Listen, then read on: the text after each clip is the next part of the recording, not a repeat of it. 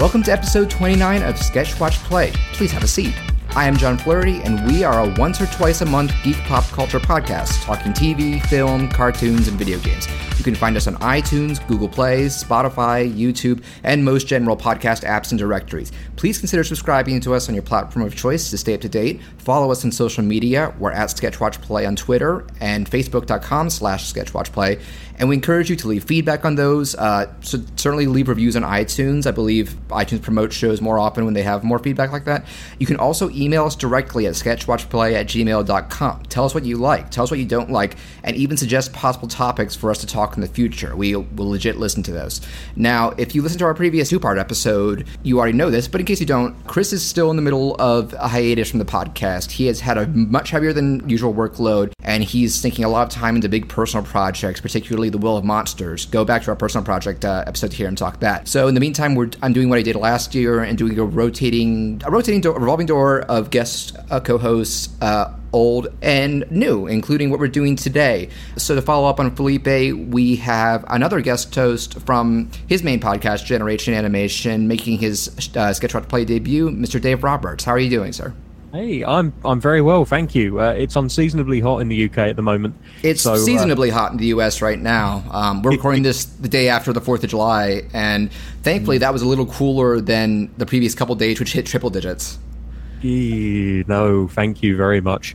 Yep. We struggle whenever it is slightly sunny and ever so slightly warm. Whenever it's not raining?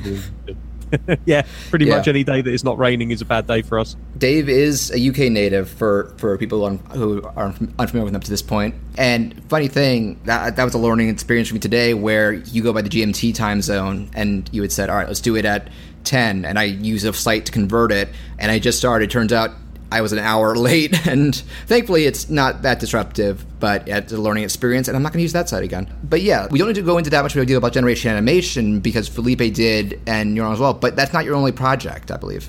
It's not, no. Unfortunately, I am the man who takes on more projects than he can manage. So I'm that man too, I just don't finish a lot of them. Oh, yeah, it's a failing of mine. It's something I'm working on. I'm getting better with it. But yeah, there's a few other podcasts. There's a couple that I do with my friend Tom Campbell, DJ with Heart FM. The first of those was Weird Science, which is a kind of retrospective look at ECW, specifically the WWE ECW that aired on Sci-Fi from 2006 all the way through to, I think, like 2009 maybe. We'll get there eventually. And something that we started recently, which is called Dave and Tom Versus, which is just a little half-hour weekly show where we just pick random topics that we want to talk about and then just go off on them. Nice. That's good fun. We recorded one earlier today where we talked about France and football coming home and World of Sport Wrestling. So that should be a fun one for people to listen to.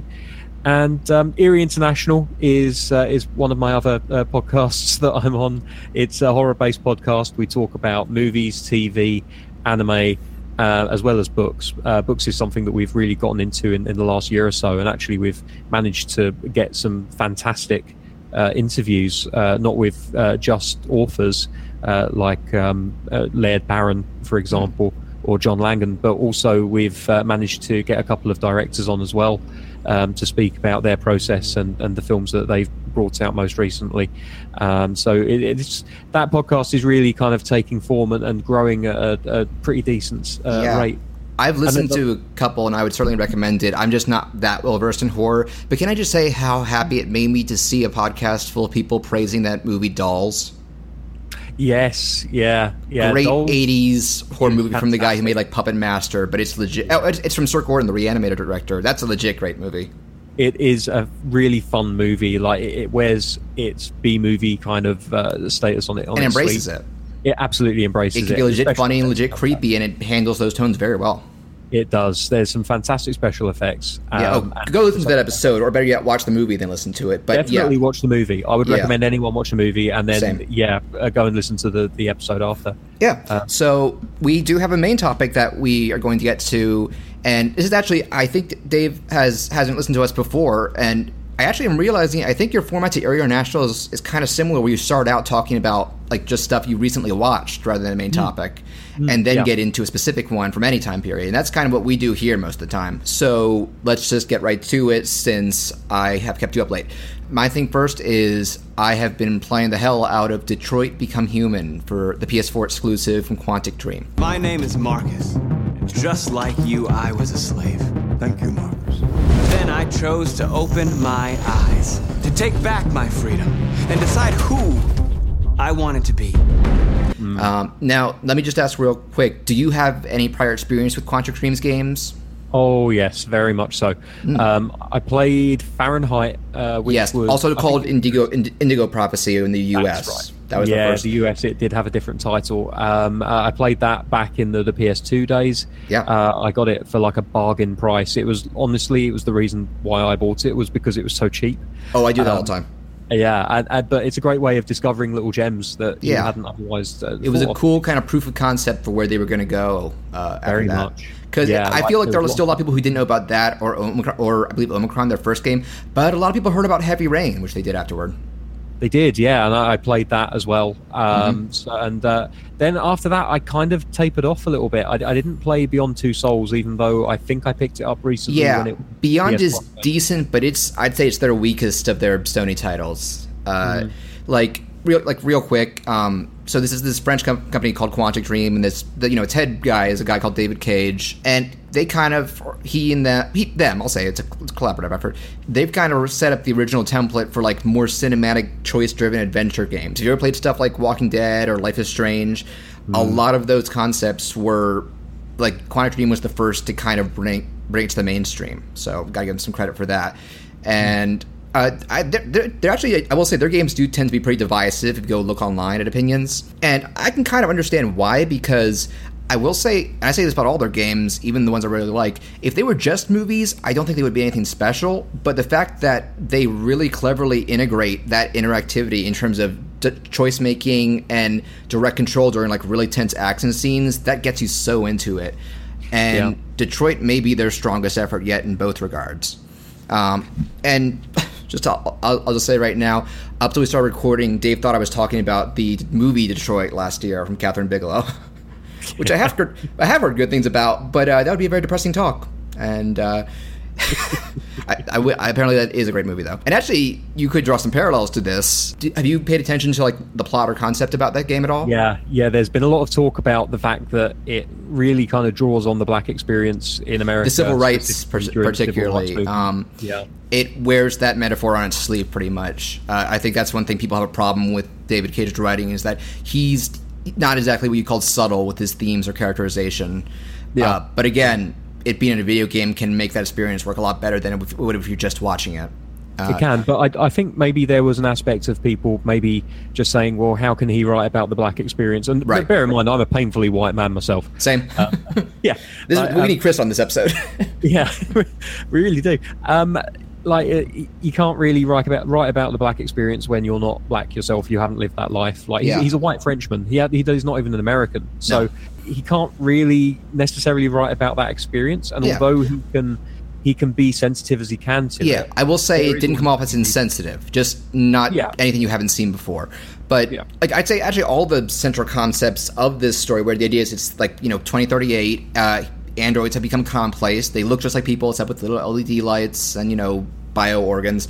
And the main thing, because they're kind of designed as hardware. Like every different model is made with something specific, like construction, childcare, sports, athlete, jogging, like all sorts of neat stuff. Cashiers, but there's not even possible. There's this thing that's starting around where they're becoming deviant, which is kind of like Replicant from Blade Runner, where a glitch makes them develop because they are not programmed to feel full emotions or free will, and then all of a sudden that happens, and obviously some conflicts happen. And much like Heavy Rain, because Beyond was the only game like this I can think of where you was just one character, and both Heavy Rain and Fahrenheit you would switch between multiple ones for each scene, which I like. And this goes back to that. You have Marcus, who is owned by a rich guy who achieves deviancy and basically becomes the quote-unquote MLK, who decides, like, he finds a bunch of other deviants in hiding. Is like, no, this isn't freedom. Let's actually make our voices known.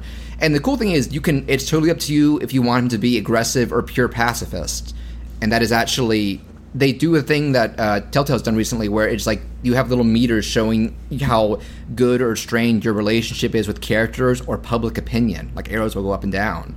And it's a cool motivation to make you go like, okay, let me try and appease this person or group a little more, because you're probably going to develop favorite characters. The other two are Kara, who is a housekeeper bought by this just total piece of shit father who is like snorting drugs, just ranting and drinking, and worst of all, abusing his daughter.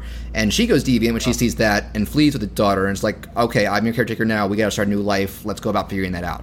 And the third, and my favorite, and a lot of people's favorite from the look of it, is Connor, who is the first android detective.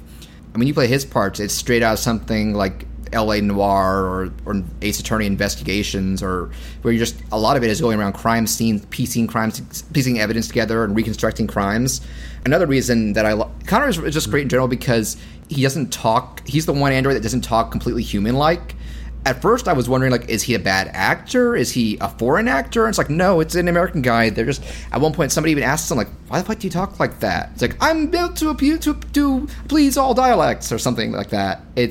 And the fact that he is not a deviant makes his bluntness, they give it a lot of good, both comedic and storytelling opportunities. Is there anything you'd like to know about me? Hell no. Well, yeah. Why do they make you look so goofy and give you that weird voice? CyberLife androids are designed to work harmoniously with humans. Both my appearance and voice were specifically designed to facilitate my integration. Well, they fucked up. The acting is all around really good. It's a gorgeous game. I don't know if you've watched videos or anything. I've seen a few, yeah. It's like... They iterated on the Kara demo from E3 a couple of years that was ago. the proof of concept, really, and that got such a pot of feedback, they made a whole game out of it, and even got back the same actress. I think they said that short is canon as Kara's origins. Quantum Game always specializes, if you look up, they do almost all their main characters are mocapped by the actors, and also made to resemble them. They do a really good job of avoiding the uncanny valley while still going for heavy detail. The environments are really nice. Like, a lot of it takes place in winter, so you got these slightly futuristic environments with gentle snowfall. The soundtrack's great. They got 3 different orchestras and conductors for each campaign, basically, for each character. There's a lot of substance to... Like I said, the themes are simple, but there's a lot of content in this game. Just playing through it once will take you, like, 10, 12 hours, which I feel is... pretty decent length, honestly, but it's a good length for a game now. Yeah, and so they've always been, pushing even before and even more than Telltale and companies like the impact of choice in shaping your story, because both Heavy Rain, Beyond, and Fahrenheit could have a lot of different outcomes and endings depending on dialogue and action choices. And this even returns to the Heavy Rain thing where most of your main characters can die, and that's it for their story. The exception being Connor, because he's government-backed, his AI is in the cloud, so if he dies, he just sends a new body. Nice. And I will say, Beyond was the one time... They usually get, unknown actors. Beyond was the one time they went with celebrities, because they got Willem Dafoe and Ellen Page, and they seem to dial back on that, but like I said, the cast is good, and there are 2 character actors who I think certain people recognize. I know you've mentioned one of them in the past. Marcus's elderly owner is played by Lance Henriksen. And people point out how funny it is that he's best known for playing an android, and here he's a human. But he's wonderful, actually. His screen time is brief, but he gets some great lines and little introspective moments. But my favorite overall, Connor's cop partner is, because it's kind of classic buddy cop, where he's a washed-up, drunken, grouchy cop who's like, I don't like androids. But he's played by Clancy Brown, who I have always... That guy's great. Yeah, and I always just tell people, because, most people don't know who that is, but first off, I know you're a Highlander fan. He's in Highlander 2. Yep. My brother loves... A lot of people love Shawshank Redemption. He's that head, tall prison guard who's like, yeah, I'll give you a drink if you tar the roof.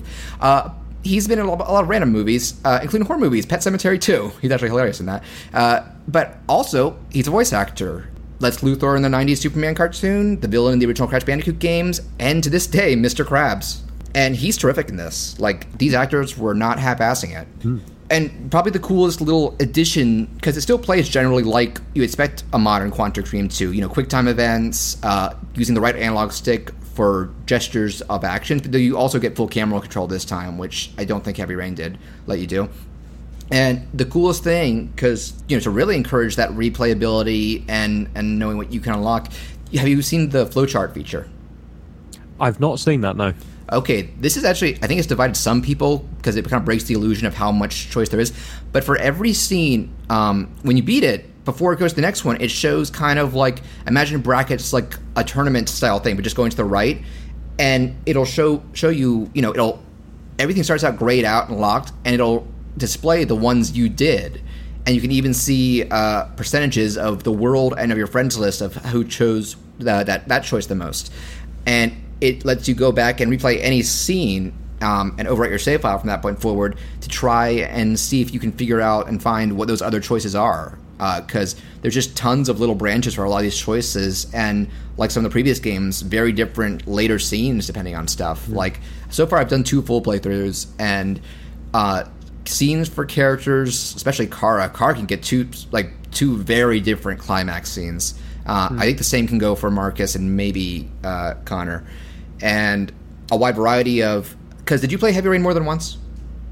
I started a second playthrough, and then I realised that I could just go on YouTube and watch the endings that way. And you can do this as well. Doing that, But I'm a sucker for PS4 trophies, so there you go.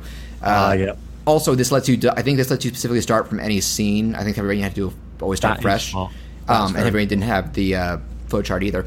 But yeah, this is. What was I getting at before that? But I'm welcome the flowchart because I've been going back and trying a lot of different things and seeing like there is a large variety of branches. They can be minor things, like at one point Kara decides to cut and change her hair color, and you can choose her hair color the rest of the game. And there are a lot of supporting characters also who can be killed off and saved. And yeah, outside of Connor, they at each death they commit to it, and that's almost always on your hands. It's like blood on your hands, pretty much.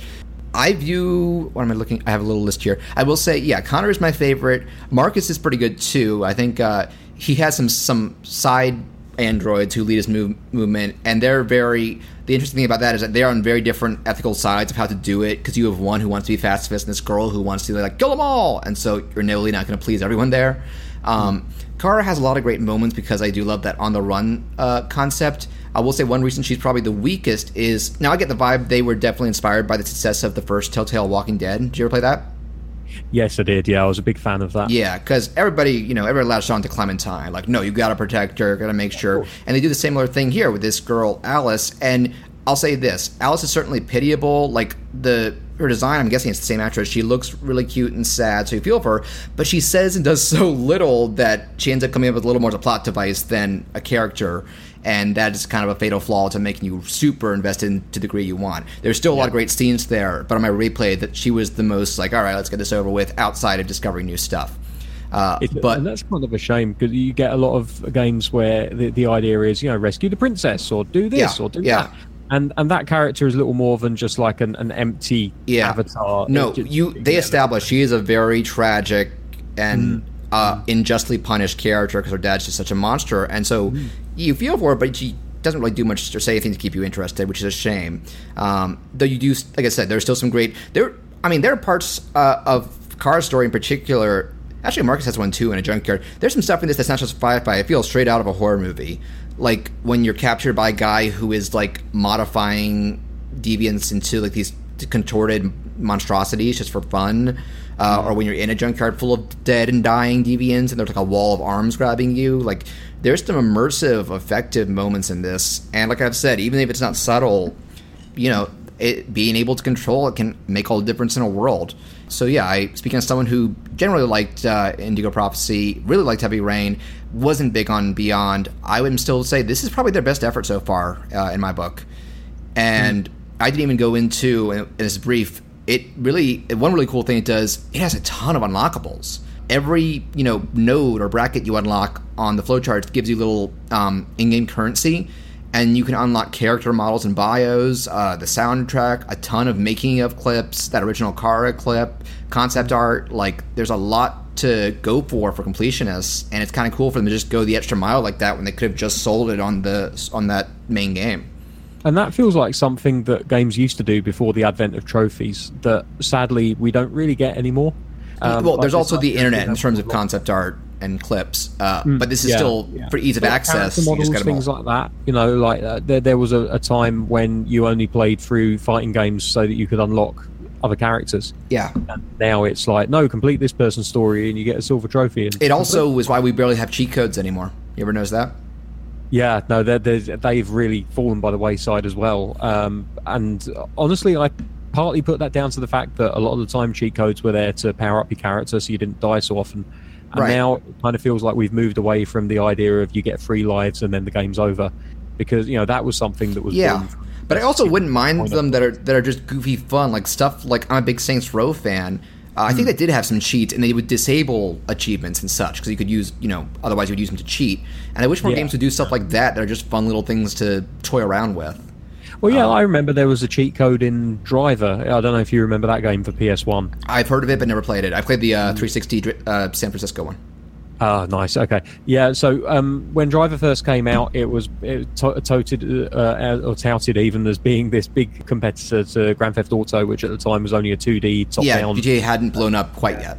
Yeah, I think GTA London was out at the time, and or maybe even GTA 2. And so Driver was the big hope because it was this 3-dimensional driving game, and you couldn't get out of the car, but still, it was a 3D driving game. And there was a cheat that you could use, which basically jacked it up onto stilts. So it was almost like a monster truck. And the number of times that I just used to just rag it from one end of the map to the other, jumping over bridges with these stilt-like extensions to the suspension. And it broke the game constantly. I remember one from that era that blew my mind. I can't remember, because I was an N64 guy. It was either Shadows of the Empire or Rogue Squadron, those Star Wars games. I think one or both of them, you could do cheat codes to just unlock like Imperial ships and such. Like Shadows of the Empire started with a Hoth Snowsphere level, and you could all of a sudden just, you're the ATST now. And I'm like, they didn't have to do that, but they did. Or, and I think the same thing goes in Rogue Squad. Like, any of these levels, you can be a TIE. Or, in Shadows of the Empire, you can be a Wampa for one level. Bloody hell. Like, I'm not saying not everybody would even know about that. Back in the day, you'd have to go searching on magazines or the web, but it's this cool little bonus. And it's not. I'm sorry. It's not that I'm saying that developers are being lazy or anything like that. No, it's just games are a lot more expensive and time consuming in the main areas nowadays. Yeah, and it's just a shame that it seems that as soon as trophies came along, suddenly there wasn't this need for all of this extra stuff that you could just stick behind a mandatory kind of like complete that. So it's nice to see there are some games that are still doing that. Yeah, Detroit really is.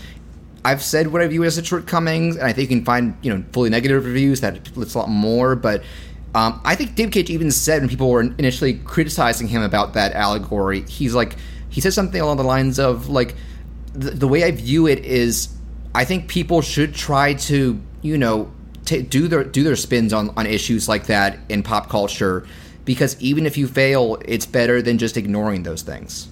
And like I said, there's not anything in this that I view as offensive to people who would see the allegory or take it personally.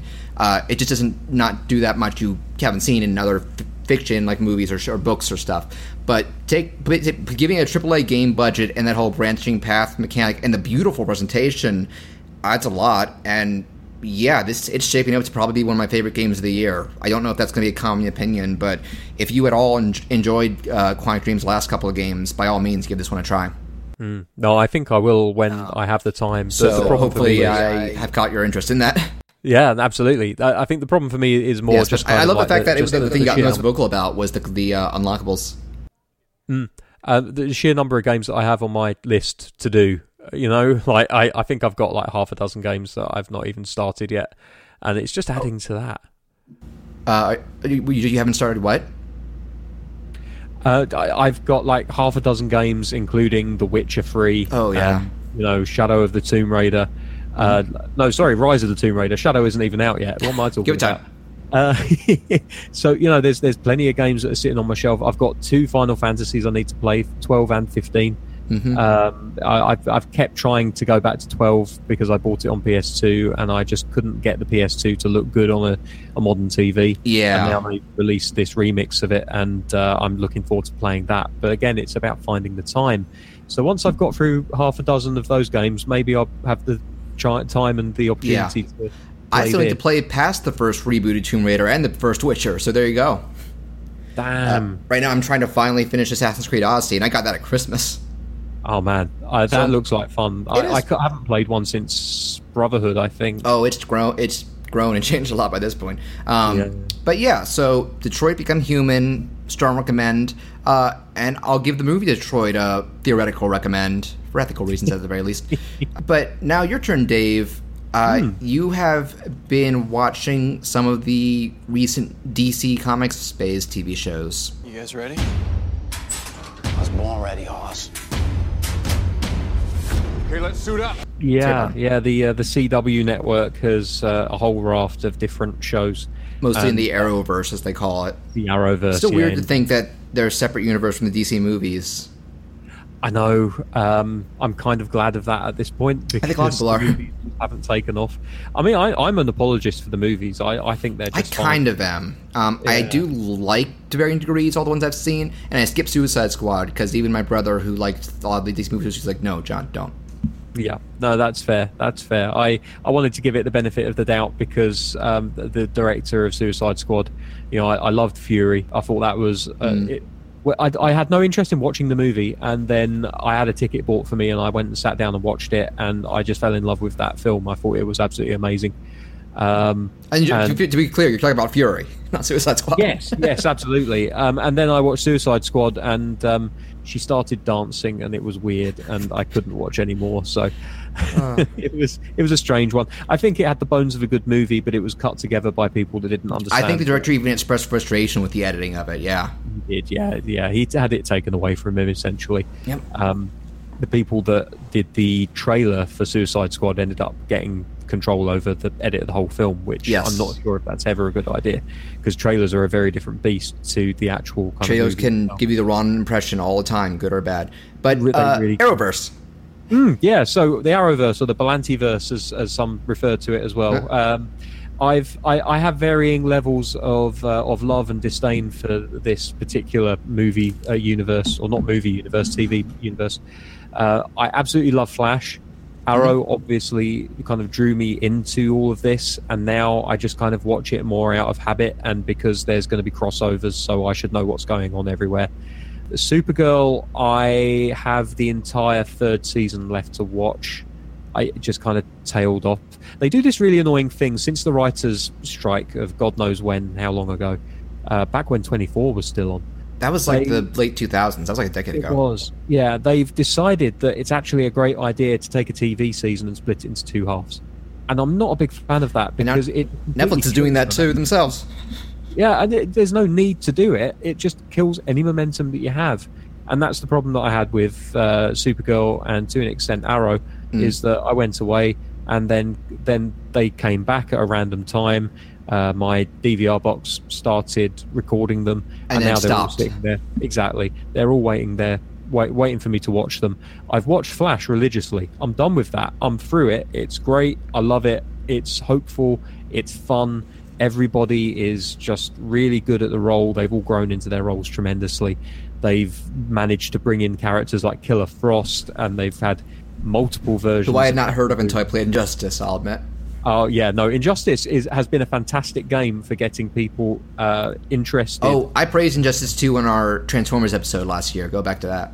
Yeah, I will. That game series, Injustice 1 and 2, and the associated comic books, very, very cool. I will mention, because you brought up the Enchantress and Suicide Squad, since I haven't seen Suicide Squad, I didn't buy her Injustice, I'm always going to associate her with being interrupted by the Ninja Turtles in that character reveal trailer. That's the best way to think of her, I think. That's the best fighting game character DLC ever. No contest. Absolutely. Like, they knocked it out of the park with... Unless they get the Power Rangers for Injustice 3. I mean, you never know. You never know, yeah. You never know. Because Ninja Turtles aren't even a WB brand. It's Viacom. Do you know, I saw a mod for Final Fantasy 15 talking about that game. I retweeted. The Power Rangers mod. It's amazing. Yeah. It looks superb. I was just all about it. I kind of want to get it on PC now. Just I kind of do too. I didn't beat the PS4 version. Maybe when Steam's on sale. Oh man, yeah. No, I think it will be available for a decent price at some point. I'll get it. Yeah. But yeah, so the Flash TV show, I think they've done a fantastic job. They've kept it fairly light-hearted, which I think is key. That's one of the biggest complaints with the DC. Too dark. Yeah, yeah. There's been massive. That's been one of the big problems. Oh, you made it too dark and gritty. They went and reworked Justice League because of that backlash. They did, and I think that it benefited for the most part. But then there was a lot of people, including some from my own podcasts, including Tyler, for example, who said that you could very clearly see two different movies. Yeah, you could see the DNA of Snyder. You could see the DNA of the other director whose name eludes me at the moment. They're very clearly two different movies spliced together, and I mean, again, I enjoyed it. I kind of like the slightly darker take on things, but I do think that Superman was probably mishandled in that area, and generally, I think they were going on the right kind of lines where it came to Justice League in kind of rebooting the character somewhat, giving him a little bit more hope, giving him a slightly more colourful outfit. Not a problem that you have in the Arrowverse, because most of the outfits in that are very colourful. Yeah, more direct from the comics. Yes, very much so. Very, very. They wear their inspiration very much on their sleeve, on their legs, on their faces. All I was going to say, literally. Yeah. Arrow's quite dark. I as I said, I've been watching that mainly to keep up with things. Supergirl is good. I like Melissa Benoist, I think is how you pronounce it, although it's tempting to just say Benoit. Or Benoist, maybe that's how it's pronounced. Someone will correct me on it, I'm sure. I think after Chris, people would rather not say Benoit. Exactly. Yeah. I think there's too many bad memories there. And the cast there, again, are generally quite good. I thought that season 1 of Supergirl was fantastic just for the fact that they had Callista Flockhart in there. Who did she play? She played Kat... Oh, God. Is it an original character for the show? She's not an original character. She's a deep cut character from Superman. She was basically a fellow reporter who had a bit of a crush on Clark Kent at one point, and they allude to that in the show as well. But yeah, she's not been in there since like season 1. She had a couple of cameos in season 2, but she's a really cool little character, and it was nice to see Ally McBeal back at it. Yeah, where's she been? Exactly, like married to famous Hollywood stars. I think that's taken up most of her time. That's a good fuse, actually. But the main falling down as far as the entire Arrowverse and where it kind of started going wrong for me, because I was married to these shows, absolutely religiously married to them. Do you, Mr. Roberts, solemnly swear to take Arrow? Yes, and now I want a divorce, please, because no, it's ugly. I liked Legends of Tomorrow, the first series of Legends of Tomorrow. I was going to ask about that, yeah. And then the second series came along, and they got rid of Rip Hunter, who was kind of like the main character, the guy that brought them all together. Also happened to be played by the guy that played Rory in Doctor Who during the Amy Pond years. Okay. And I just lost all interest in the show. And it wasn't just because he left. It was just kind of like, this has run its course. Time travel, they've done it, they've saved the world. What do you do now? Oh, we do the same thing again. Exactly. Like, I feel like they probably went a little bit too hard, too fast, and burned themselves out. So I kind of lost interest in that show, even though it did have the benefit of having the Atom in it, and basically any character that appeared at one point or another on any of the other Arrowverse shows and suddenly didn't have a home ended up on Legends. Okay. I just didn't give a shit. I genuinely did not give a shit. It's not lack of star power. It's just I think that they didn't have enough story to tell, so I stopped watching that.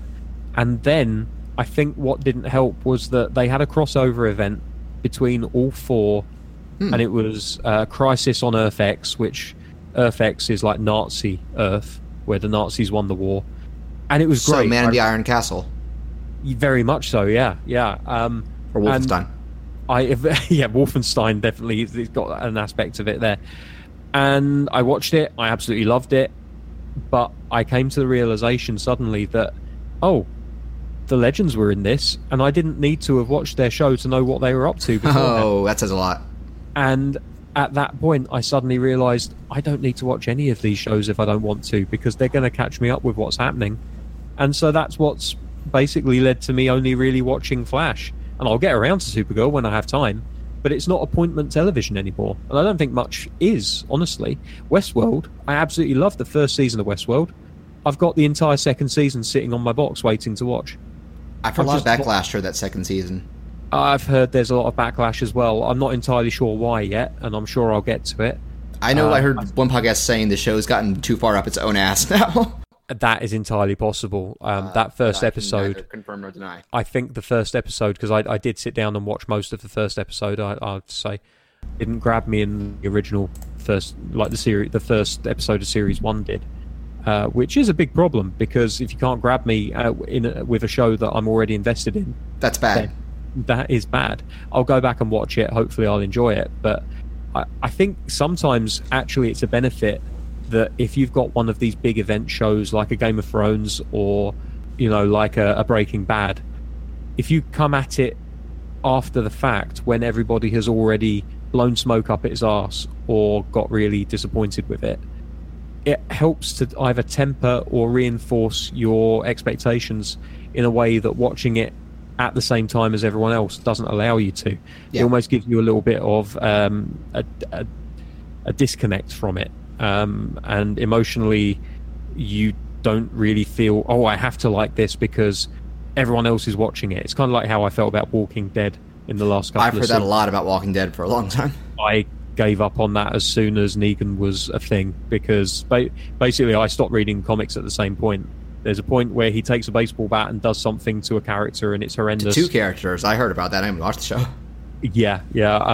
Certainly in the comic book, it was only one of them. They made it worse in the show. Yeah, they doubled down on that. And I think a lot of people, that broke a lot of them. Yeah, I skipped out on both of them at that point, because I was like, okay, I don't need to watch this anymore. My favourite character's done. There you go. Literally, and it wasn't even like, oh, you killed my favourite character, I'm going to punish you by not watching you anymore. I was hate watching it by that point. Huh? It wasn't a good show, and I can admit that now, because I'm disconnected from it. And you lost your last strand of what endeared you to it. Yeah, and I was just like, I'm completely done, and everything I've heard about it since has completely reinforced my view that I'm glad that I left when I did. Because the one thing I know about it that I think is amazing, and I think I know it's something you're familiar with, is that one of Negan's underlings is Trevor from GTA 5. I love that. As soon as I saw him playing Simon, I was like, yeah, there's my boy. Yeah, because he looks like Trevor. Yeah, and I think that was a really smart thing that they did, Rockstar, when they were making GTA. It was, they said, look, we're going to get these actors in, and what better thing can we do than make the characters in our game look exactly like the actors? Because it varied. Franklin's guy looks like 20 years older, but Michael and Trevor are pretty on point. They've been kind with Franklin a little bit, maybe. I liked his acting. I'll give him that. He's not a bad looking dude either. He's meant to be someone probably college age or something. But anyway. To wrap up the Arrowverse stuff, from what I'm getting, you would, if we're talking at the shows where they currently stand, you would still recommend Flash? I would definitely recommend Flash. I think Supergirl's got a lot of heart, and that's something that I would still be watching had I the time. Mm-hmm. Arrow, I can take or leave, but I'll carry on watching it because I feel like it's still important to the greater narrative. Yeah, to the narrative. I think Green Arrow being the first show to come along, the show that set it all up, and really the Iron Man of the group. Yeah, to an extent, I think so. So I think I still need to be watching that. But as far as Legends is concerned, I needn't have bothered watching it to begin with, and I don't know why anyone does. I hear good things. I have friends that watch it, and they say, yeah, that was pretty good. Tastes are always subjective. That's how it works. It very much so. But as far as the everyone suffers from FOMO, the fear of missing out, and I don't think that there's a problem where it comes to crossovers and FOMO with the DC CW universe. I just don't think it's something. Infinity War, on the other hand, well, you should probably be caught up if you're going to see that movie. There are films you can skip, but the problem is you don't know that until after the fact. You probably have to get an expert to sit you down and say you can skip these, but watch this. There's still a lot to watch. There is. So yeah, you still recommend full recommendation for Flash and Supergirl, partial for Arrow, yeah. Thumbs down for Legends. I wouldn't bother with at all. Yeah. Also, you did remind me. Real quick shout out to my friend Elizabeth, longtime DC fan and cosplayer. She dressed at a previous con as Speedy from Arrow. Nice. She's dressed as like a bunch of different Wonder Woman versions. The movie version, the movie like ballroom dress, and the Justice League cartoon version. Wow. And she is currently filming as an extra in Wonder Woman 2. Sweet. I'm really interested to know whether that can't be Steve Trevor. That can't be him. It's got to be an imposter in that trailer. Not the trailer, but the publicity. The movie. Yeah, I feel like it's going to be kind of cheap to revive him, but we'll see. And so I think now might be a good time to get into our main topic. And I have a good reason for picking it while Chris is not around, which I'll get into. Hello and welcome to the Quindecum. My name is Decum. I'm the bartender here. So, what is this place? This is where the deceased come first. 2 deceased will be coming here shortly. We're going to ask them to play a game on which their lives are staked. Now, there are 2 reasons why I suggested to you, I think you were kind of open to suggestions for the main topic. There are 2 reasons why I picked what I did for this episode. One, you are a huge anime fan. Bigger, I think, like, of our main co-host, Chris is the bigger one of me in terms of modern stuff. Me, I'm kind of picky, and I was super into it in high school, and now I just, if something catches my eye, I watch a little of it. But 2, this is one of the anime from recent years, I think it's from 2015, that I discovered kind of by chance, because I had heard of it and it had gotten high praise from, like, reviewers. But when I brought it up to Chris early on in the show's life, like, would you be interested in discussing this? He was like, me and my wife gave it a 3-episode test, it wasn't our thing. So even though it's an episode that shows only, like, a single 12-episode season, you know, I would never feel like forcing Chris to sit down and watch something we both already knew he didn't like. Yeah. So what better opportunity to discuss it than an episode where Chris isn't here? That sounds like a slam on Chris. It is not. But we are talking the TV anime Death Parade, which I kind of get the impression that as much critical praise as it's got, and as much as people who have seen it seem to like or love it, this kind of flew under a lot of people's radar. Yeah, it apparently did not do well in Japan, for one thing. I'm guessing we're going by ratings or such, even though it seems to have a good budget behind it and a very reputable studio, and I looked at the director, he's got some cred too. I wrote down real quick here, his name is Yuzuru Tachikawa. This is not the first series he was the general director of, but it is the first he created, because he did a indie short, I have yet to watch it actually, called Death Billiards, which actually utilizes the same concept and main character Decum, and that got him the green light to make a show out of this. But looking at episodes of the show he has directed himself, highlights include Attack on Titan, Bleach, one of your favorites, Kill la Kill, one of the recent Lupin shows, Steins Gate, Terror and Resonance, and the overall director for Mob Psycho 100. He definitely has some experience. So it makes sense that something that would come as kind of a labor of love on his end would make for a good show. Granted, a kind of unorthodox compared to a lot of anime, so maybe not for everyone, but I first properly watched this 2 years ago. I tried out for a little while Funimation's streaming service, because they were they're the North American rights holders and localizers, and I saw it there, and I tried it, and it hooked me, and I blitzed it because it was a very short series. And Dave, I'll just turn over to you a second. You mentioned you had watched a little bit of this back in the day. I had, yeah. Yeah, it's one of those things where you go on Crunchyroll, our good friends at Crunchyroll. And, that's a joke. Yeah, very much so. And I was just looking for something to watch, and I think I'd been watching a lot of Death Note again. And we'll bring that up. Oh well, no, that will get brought up again later. Yep. And so I think maybe I was typing Death Note in, and I got as far as Death, and it suggested Death Parade, and I was like, okay. This looks interesting. It is the same animation studio, Madhouse, who's done a lot of great stuff. I know you guys talked about Redline, like probably one of the most visually amazing anime movies ever. Just absolutely batshit crazy, that movie. Yeah, and they do insane stuff. They do stuff in between. Like, they did One Punch Man. They're not here in the second season, but that first season was them. And they've been around for a long time. I think old stuff like Ninja Scroll and Wicked City, that was them. What's really impressive with that studio is just, even though you can definitely tell, like, just for the similarities between, like, Death Note and Death Parade, there are very similar character themes, designs, like the way they draw their characters, the color that the they lighting. use. They love stark lighting. But for every one of those, you have a red line, you know, and that they have such a varied portfolio of anime. It's really impressive. They've even worked in Western stuff a little bit. I remember when they did the pilot for Megas XLR, that was them. Yeah, no, I mean, that's just ridiculous. That's a completely awesome. different looking show. It's awesome, but it's like show. It doesn't look anything like anything else that they did. Yeah, well, it's nice of them to try different stuff. Yeah, absolutely. I really appreciate it when studios will step out of their comfort zone and do something in a new and interesting way. Yeah. So you said you watched, like, what, half of the first episode? Yeah, I don't remember why it was I only watched half an episode. It might just have been one of those things where I just couldn't concentrate. And it might have been priorities when you're in the middle of other shows like Bleach that have hundreds of episodes. Oh, God, yeah. Tell me about it. Bleach. No, you tell me about Bleach. I've only seen one episode of it. Man, I was watching it back in the day when it was still coming out. Right. And, like, that was in the days of that bio, fan subbing and all that kind of stuff. BitTorrent. You get the old torrent going and you download the episode. And, of course, if they were available legally, I would have bought them. Right. But they weren't. So you find things however you can, don't you? Yeah. Shows like Bleach and One Piece blew up over here long before they were properly localized. They did. And, things like Bleach are still not fully localized, at least not on things like Crunchyroll, which I know in the UK it's the official home of... I mean, did they run all Bleach on TV at least? I think they did. They never showed it. No, that's the funny thing, is that apart from Film 4, who do the occasional Ghibli movie late at night, there really isn't an anime presence on TV in the UK. That's true. I'm thinking over here we have like Toonami. Yeah, like obviously we do have Toonami over here as well, but it tended to focus more on Western, the Western output. Right.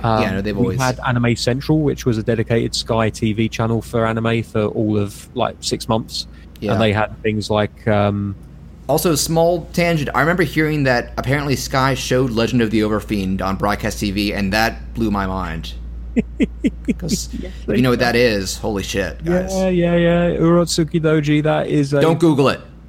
Oh my word! Yeah, unless you like tentacle porn, you're not going to. It's the OG tentacle, and no, but we're not talking about that. No. But actually, do you remember if you watched it that first episode, knowing what the overall premise of the show was?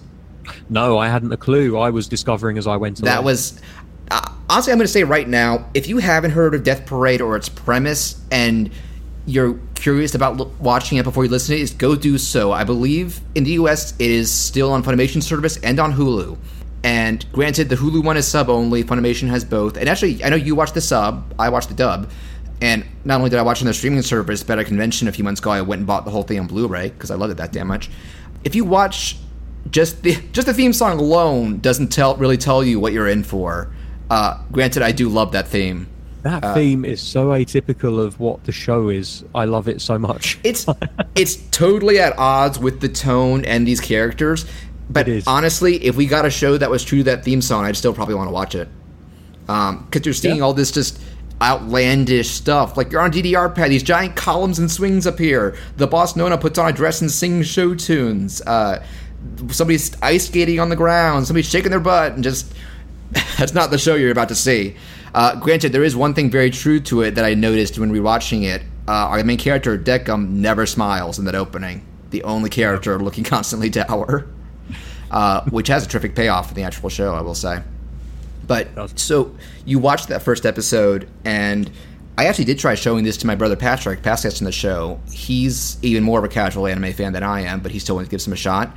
And I told him, just watch these first... we watched the first 3 episodes, and he liked them. But I was watching the first one, go in blind, because you start out with this dead couple, husband and wife, coming out of an elevator in this very swank-looking bar, and this pale, monotone bartender this is the initial premise for most of the episodes, and we'll get to what's going on behind it, where he's saying, like, they have no memory how they got here, like, the past couple of hours of their lives. And he's telling them, all right, listen, I'll explain to you in a bit, but you got to play a parlor game. Here, do a roulette. All right, play darts. So every time you get a different game, like, you're going to do air hockey, you're going to do a Street Fighter tournament fighter type thing. And the gimmick is he starts to explain there's, like, a very morbid twist on each of these. In the case of the first episode, it's... so each of the dart zones corresponds to an organ in the other person of the couple, and they'll feel pain in that. And when they at first refuse to play, he opens a window and they see what appears to be a bunch of strung up corpses back there. So if you were just watching this so blind, you'd be like, is this like a Saw equivalent? Is this guy a sadist? What is happening? But as they play, they start to gradually recover the memories of these last couple of hours, and that is how this system of arbiters, they call it, is set up. Basically, this is purgatory. They send down pairs of recently deceased people, sometimes connected to each other, sometimes not, and they've been doing this for ages, and they have a full system and method and bureaucracy to it. What is going on here is how they are judging you worthy of, as they try to recover their memories, ending with the moment that they realize they're dead. But they keep that a secret because I forgot to mention, Deckham also makes it clear only the winner can leave alive. And as he puts it himself, my job is to draw out people's inner darkness, see if they're really willing to sink to horrible places to survive over others. And once the game is done, like regardless of who won that game, he sees their actions and judges them worthy of, as he called it, heaven or hell, but in reality, it's resurrection or the void. So, just a really neat concept. Like, the idea of being judged for your fate in the afterlife isn't anything new, but this is kind of an interesting twist on it. It is. I think that one of the things that eventually, as you get further into the series, and then you kind of have it gets explained to you more in like the second episode what's actually going on, and even more past that about like the mechanics behind the lead up to like why are the Arbiters getting their memories? How you get their bodies? Stuff like they thought this through. One of the things that kind of confused me a little bit and then slowly began to infuriate me before I just kind of accepted it and moved on was this idea of, so basically you're not just judging them on who deserves to be cast into the void and who deserves reincarnation. It's almost on a sliding scale. It's like we're going to take these two people and we'll reincarnate whichever one of them is not as bad as the other. I think there's only one episode where they both get reincarnated, the teens in the third one. For the most part, this is a very dark show. It is, but they keep putting them in separate elevators, don't they? Like, but if you watch that third episode again, it ends well for both of them. Yeah. I mean, I like to think so. The elevators are set up for both one goes to the other place or both go to the same. It's not impossible for them to avoid the void. I think maybe they could have made that slightly clearer, given the fact that they have a devil's head mask over the top of one elevator, like a smiley mask and an Oni mask. That's how you know which who goes where. But they don't see it. But that was the problem, was that if I remember correctly, and I may have misread it, I think they still had an Oni mask over one of those elevators in that episode. So I don't know. Maybe that just was not as clear as it needed to be. I didn't rewatch that whole episode for this. Maybe you're right. Somebody correct us. But they don't confirm that. But I assume it's possible for both of them to get happy endings. But let's be frank, a lot of these stories wouldn't be as interesting. I definitely hope that they do. That's for sure. Yeah, no, they had a pretty happy ending, I thought. Even though like the morbid part of that is like, you're bowling, but you're touching people's organs through the ball and they can feel it. But even that doesn't get in the way of a cute little love story with a twist. Yeah. And that's not even, there is an overarching plot to this, and it mostly involves Deckham ends up getting, you get to see kind of the hierarchy and bureaucracy of the Arbiters, and they make it clear the Arbiters aren't really people themselves or dead reincarnated people. They're dummies basically. They lack a proper soul and conventionally lack full emotions, which is kind of a rule. They have like 3 rules, don't they? They have a couple, and obviously it's not like you see other, like Deckham's boss Nona, this tiny green-haired lady. She comes off as a real ice queen. Like, she can get kind of pissed about things. And then there's Ginty, supporting character, who's kind of Deckham's opposite in that he's a fiery redhead who's just kind of an abrasive asshole. Very angry. Though it's also because he kind of feels detached from he doesn't actually seem to give a shit about any of the people he judges. And Deckham, on the other hand, he's certainly reserved and proper, but very, very, very, very soft and just solemn. He just doesn't tend to emote. And, there are a lot of things where, like, these people are screaming at him, trying to hit him, and he just doesn't budge. He doesn't flinch. It helps that he has, Spider-Man string. Invisible puppet strings. I kind of love that. And that does tie into the fact that they touch on, do you think, like, wait, how do they get the corpses of these people or something? They don't. They have these base dummies that they make a replica of their body of and temporarily have their soul in there for. They're not interfering with the human world past reincarnation. And so the main conflict that comes in when the first episode ends and we're introduced to, now, I'm not going to treat it as a spoiler. Her name is Chiyuki, but we don't know this till the last handful of episodes. because she's a weird. They explain as it goes on. She showed up, and there was a weird thing going on where she remembered that she was dead and such, and what was going on, and knew what was going on, and therefore refused to participate in the games, and Decim couldn't accurately judge her. So Nona goes and wipes her memories and says, she's going to be your temporary assistant with all of this. You can judge her during this, and then eventually you can figure out, once you know her well enough, make up your own judgment for her. And Chiyuki is both, early on, our audience avatar to learning the process, because the second episode is not quite a clip show, but it is kind of a recap of the first episode, but the majority of it is you see that Chiyuki and Nona were secretly in the shadows of all these scenes, and this is kind of a training exercise because Nona was explaining to her all these little rules about how the process works, even like how they make sure there's no like easy clean game, because they can rig the games to malfunction just to incite conflict. And as things go on, Chiyuki starts to become more and more the voice of kind of empathy and criticism of the process, because she is still a human soul with full emotions, and she's touching on both. I kind of feel like you're giving them these scenarios where almost anyone could break and go evil regardless of their morality, and we'll get to the only two-parter of the show that really emphasizes that, and also the fact that who are you to be judging these people when you can't even experience the emotions that they know? You can't identify with these. This isn't right, and that ties into what turned out to be her purpose and Nona's plan towards the end. But I've been talking a lot. What is something you'd want to bring up about anything aspect of this show? Though let's try and go chronologically. It's funny you mentioned the first two episodes and the way that they kind of tell the same story from different points of view. Right. And I mentioned just before we started recording that to me it did remind me somewhat of kind of like the Rashomon kind of style of storytelling, like this idea that you get one story from completely different points of view. Yeah, and it's not the case where every story is slightly told differently, like a lot of Rashomon or parodies, because people remember stuff differently. You're seeing the same story, but from a different hidden perspective that's also feeling the character and the audience in on more of like what exactly is going on here. It's a kind of a neat way to get to this world. Of what's going on. Like, what? Obviously, it changes your understanding of what's happening. It gives you a better idea of what to expect from the show and be on the same page. Partly that's due to the fact that you're already in the know of what happened, and they have the big reveal at the end of the first episode anyway. Yeah. But it does also, if you could watch these the other way around, and it would kind of change your understanding of it as well. The entire from the player's point of view entirely. Yeah, like if you were to watch episode 2 first and then watch episode 1 afterwards, I should try that. It would definitely change how you looked at it. Yeah. Oh, that's one thing I love about episode 2 is that episode 1 seems to end in a very firm place of morality for the wife, and then Chiyuki gives, another view, a second opinion, and it kind of leaves you unsure if Decim made the right call.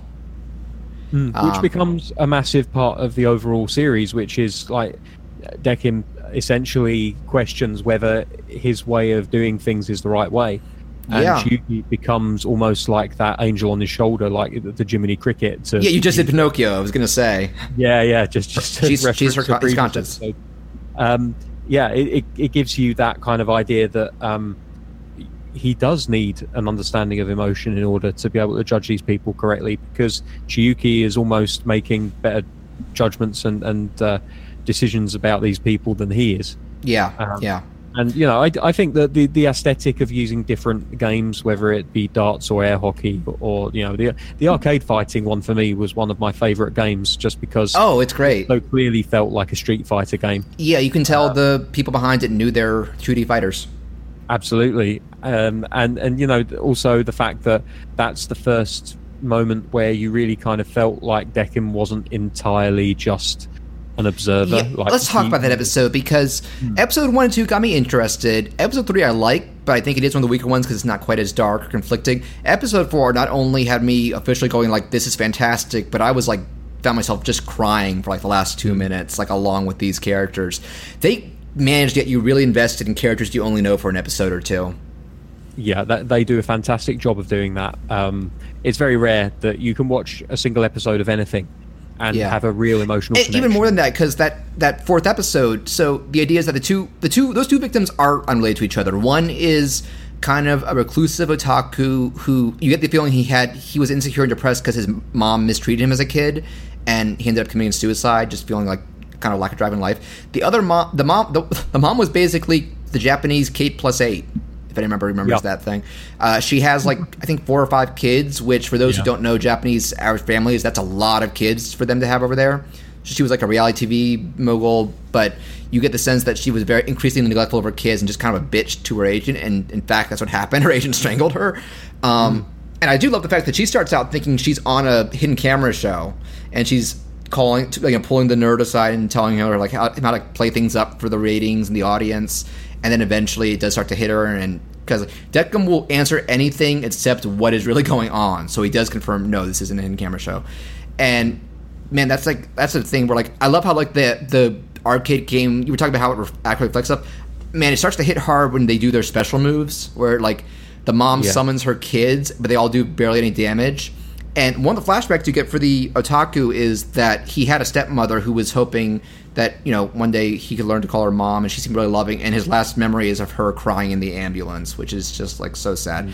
And she does a lot of damage. And by the end, that's another disturbing part, because Deckham rigs it so her joystick breaks.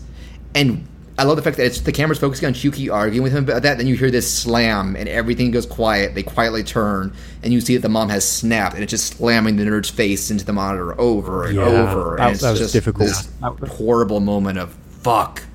Very difficult to watch. And then you get to the end where they are not as, they don't take the reality of this as well as a lot of other people. They kind of snap. The mom she tries to beat up Deckham, gets strung up, and the nerd is just quietly why did I do this? Why am I so messed up? And that's the strength of the show, that I hated the mom for most of that episode. They make no beat around the bush. She's a pretty shitty person, and then you start to realize she's sobbing I was so out of control for most of my life, but I felt like it was just getting started, and I need my kids need me. I need my kids. I do care about them.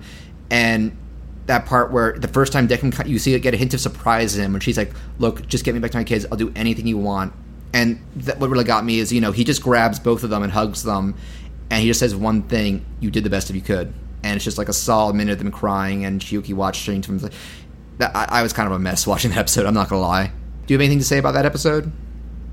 Outside of what you've already said, not really. I did, as I said, I really like the aesthetic of that particular arcade game. Yeah, well, the aesthetic of the show in general is terrific. Very much.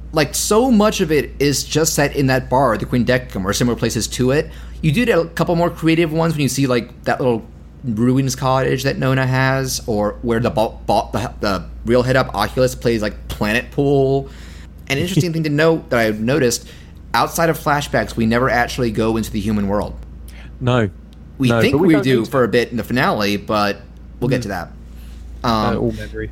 Yeah, we don't need to go into the human world, because everything that's happening, everything of importance is happening where we are. Yeah. We don't need to see these people dying as they die, because we know that we're eventually going to see that story kind of... well, we know it's building to what he's going to do with Chuki.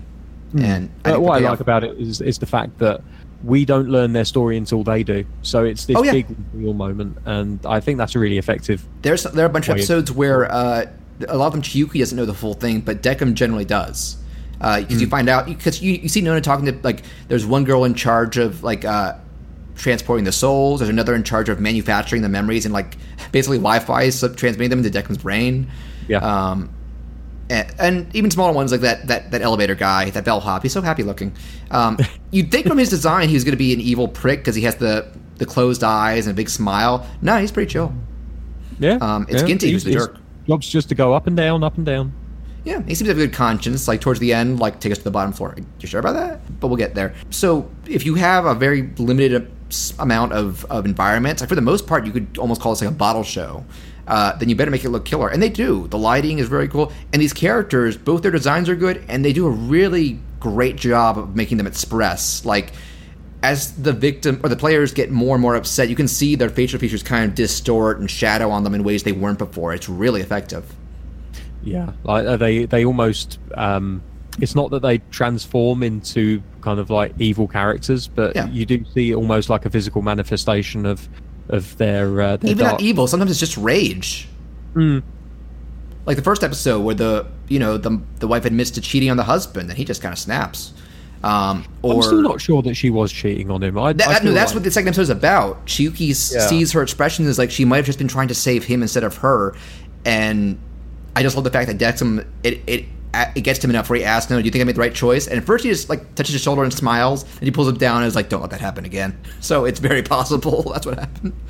And I will just also say real quick, because I believe you watched the sub version, right? I did, yeah. It was the only version that was available, unfortunately. But I think it's the only version on Hulu over here. I think Funimation's the only legal way to stream the English dub. But I'm sure the Japanese version is fine. I will say, from what I've seen of a little bit of that, but I mostly watched the dub, I will give the dub one prop over, in my opinion. I think Decum's dub voice suits him a lot better, because the Japanese one is kind of standard deep voice handsome guy. In the dub, like, he is very quiet and almost deadpan. Like, you can kind of sum up a lot of his really as, "I'm sorry, I can't tell you that quite yet." これよりお二人にはゲームをしていただきます。ルーレットで決めていただきます。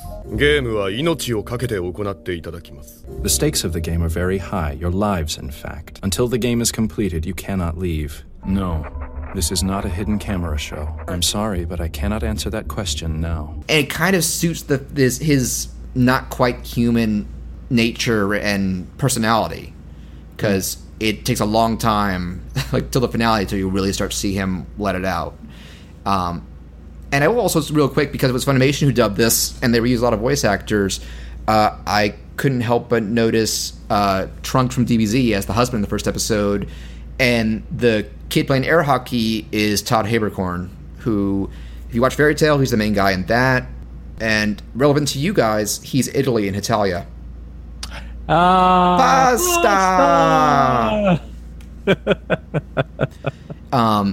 And just real quick, I was really mad at myself for noticing this, and I blame the internet. Chiyuki, she has a cool design. She has almost a goth look to her, even when she's in her normal clothes. She has very dark hair and kind of somber, half-threaded eyes. But I was looking at her color scheme, like she's dark purple, she's got shoulder-length hair, she's got one light streak, and my mind went like Twilight Sparkle, and I went, "Oh, god damn it." Oh, no. I'm not going to be able to rewatch that now. Because, and I think I've said on the show before, I've just been so inundated with brony culture on YouTube and the like that I feel like I know this character team, though I've watched like 3 episodes of that show, and it was not my thing. So I'm just so angry that I subliminally went, "Yeah, it's like that MLP." It's like, oh. And also to be fair, I don't hate you if you're a brony. It's not for me. I think that's kind of your guys' general opinion on that show as well. Yeah, do you know, it's a weird thing about that is that I don't dislike that show at all. I don't dislike it. It's just... Yeah, like, it's not something I'm going to sit down and watch religiously or anything, but... It feels squarely made for kids, from my point of view.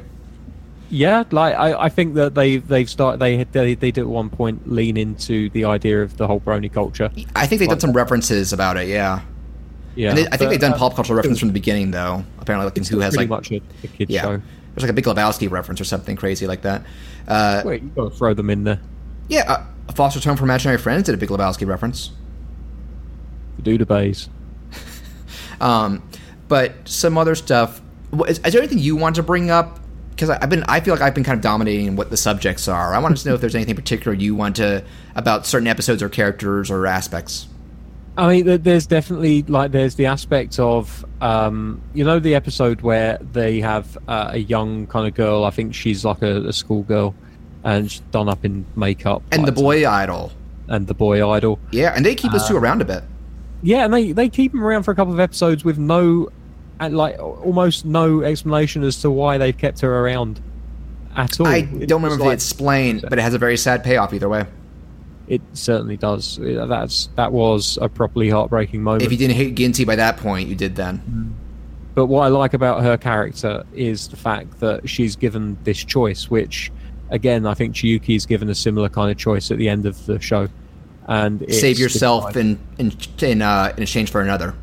Yeah, like, so basically, you can save the boy idol, all you have to do is press this button, and this person will die in his place. And it is clearly Here we the go. character model of Light from Light Yagami. Death Note. We got there eventually. Yeah, so I guess we can talk love about that a bit. I think that was just meant to be an Easter egg, because that guy's It's never an Easter named, he doesn't say anything, but you know. Like, and the thing is, like, if you go into Death Note lore and what Yeah. is Are we going to spoil the ending? of Death Note? Yeah. We can. Let me just say, give a Sure, spoiler why not? warning. It's a 10-year-old anime, and Yeah, there's a movie. spoiler warning for Death Note. Skip ahead a minute or two. Yeah, absolutely. So, like, they make it very clear that when your name is written in the Death Note, that not only do you die, but you just go straight to the void. I think they're fairly. I thought it certain was that about you cease to exist if you're a user of the Death Note. Maybe I'm wrong. Oh, if you're a user, maybe. But I know there's definitely reference to the void. So Okay, the idea so that shared there is- universe. Sorry. Shared universe, possibly?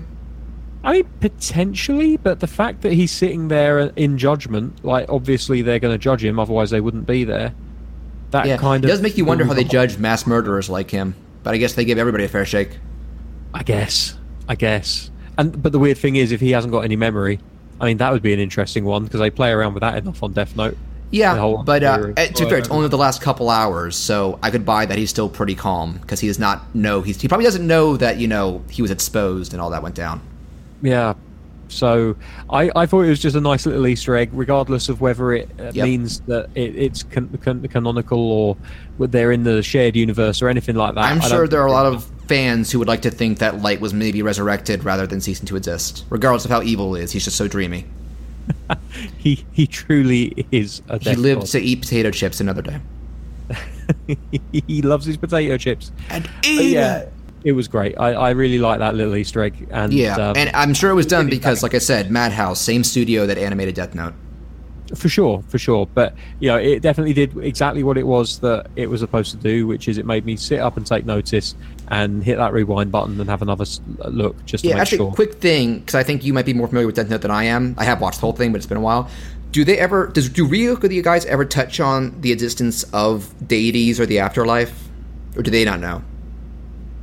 I think outside of their own existence, I don't think they ever mention anything about it. Okay, so I'm sure there's a mention of God, but I think he just kind of... this show, uses there's sarcastic a laugh single to- mention of God. There's a little bit of world building that you can make your own theories of. Because, like I said, Oculus, this older goateed dude, has kind of been in charge of the Quindecum bureaucracy for a long time. And he's often arguing with Nona about a lot of stuff. And at one point, when she's walking away, she's like, "Don't I just ask God about this?" And he said something like, "God's been gone for a long time." So you're like, is God not caring about this story anymore? Did God die? Like, that line confirms that God exists in this universe, but it leaves his role and even fate up to interpretation, which I think is interesting. Yeah. To be fair, God is not relevant to what's going on. Not at all. I like the idea that even the most senior member of this organization is himself just a dummy at the end of the day. The Arbiters are dummies too. I think I'm assuming they make them those bodies. And you see both Deku and Shuki's birth, quote unquote, where they wake up on a flower bed with Nona and they're like, "Who am I?" And she just starts giving them the lowdown. And I will say, I checked the Death Parade fan wiki today. I can't verify this because I don't remember us mentioning this show. Apparently, even though the Arbiters are not, full-on human souls themselves, they are partially made with, recycled elements of souls from the void. So in a way, they are a reincarnation, but not as direct as their Judgment ones. Yeah, I think in either the 11th or 12th episode, they might make reference to that directly, saying that they are like a conglomerate of all of the souls that they've sent. Yeah. Okay, I do want to touch on some other particular judgments. I noticed two opportunities where you think there is a judgment that isn't what the episode ends up being about.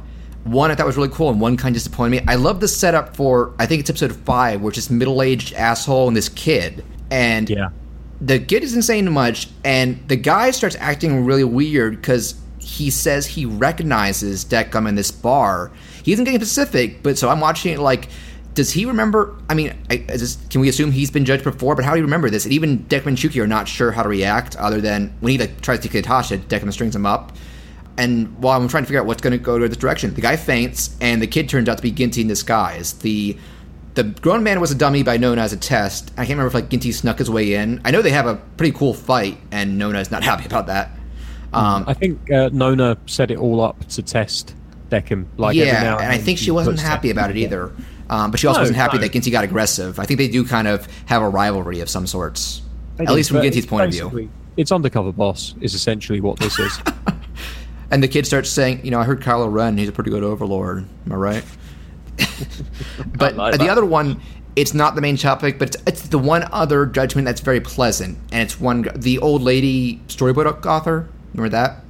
Yeah, I love that one. I think that might be my favorite ways somebody realizes they're dead. Because they just do a card game with Decim, Chiuki, and her.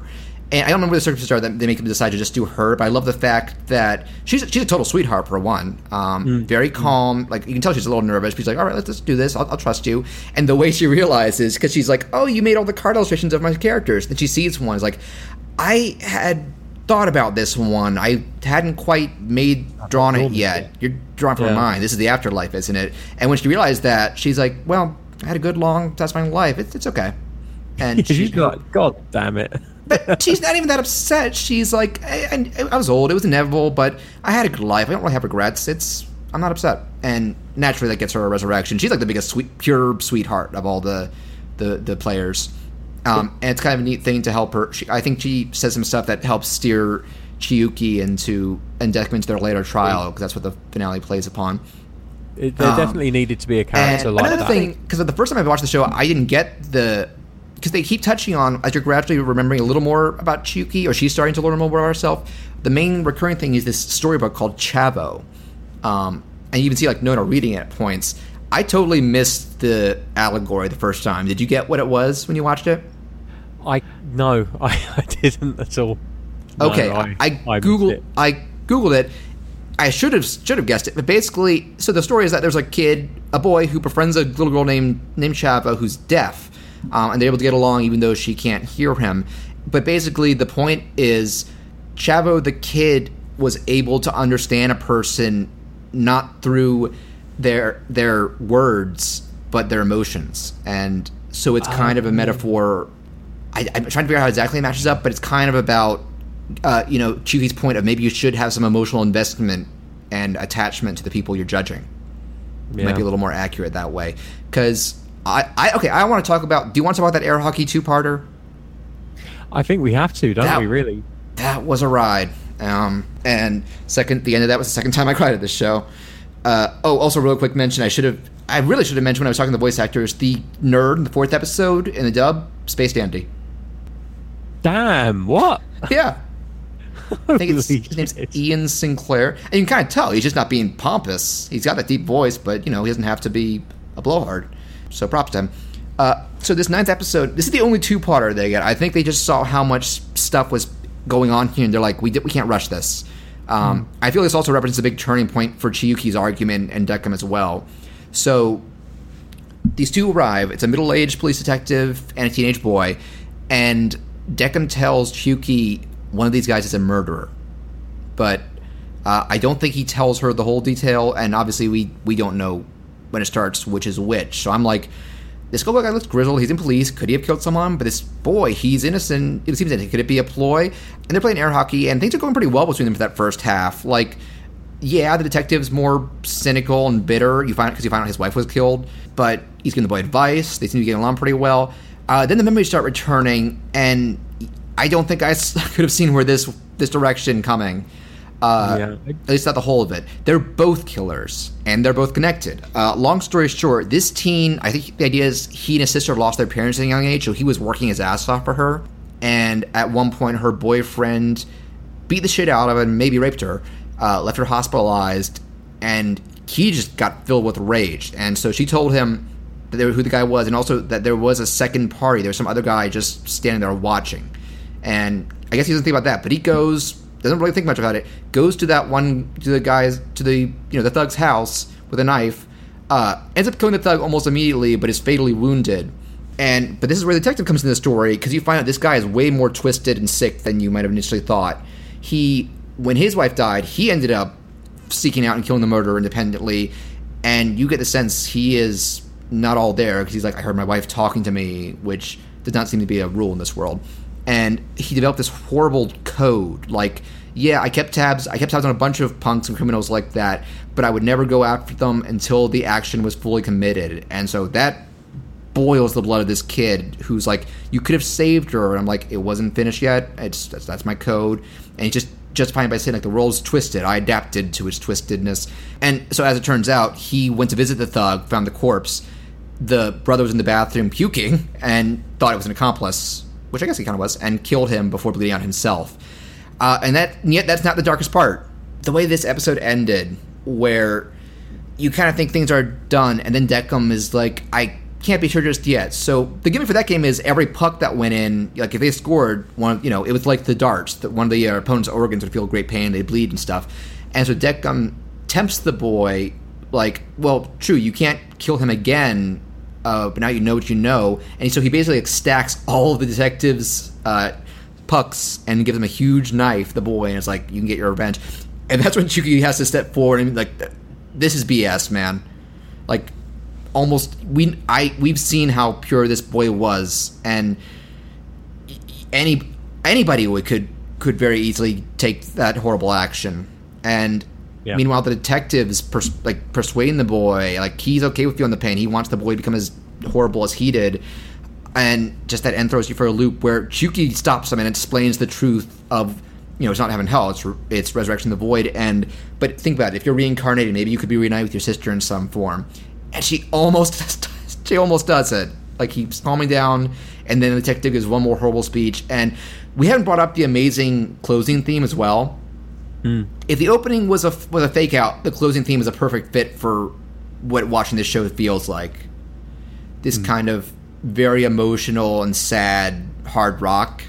And this is the one time they fully integrate it, where I just love the fact that, also worth noting that when she starts yelling at Deckham, I think, like, she caps off her speech that this isn't real judgment. And you see for the first time he's being affected by this in some way.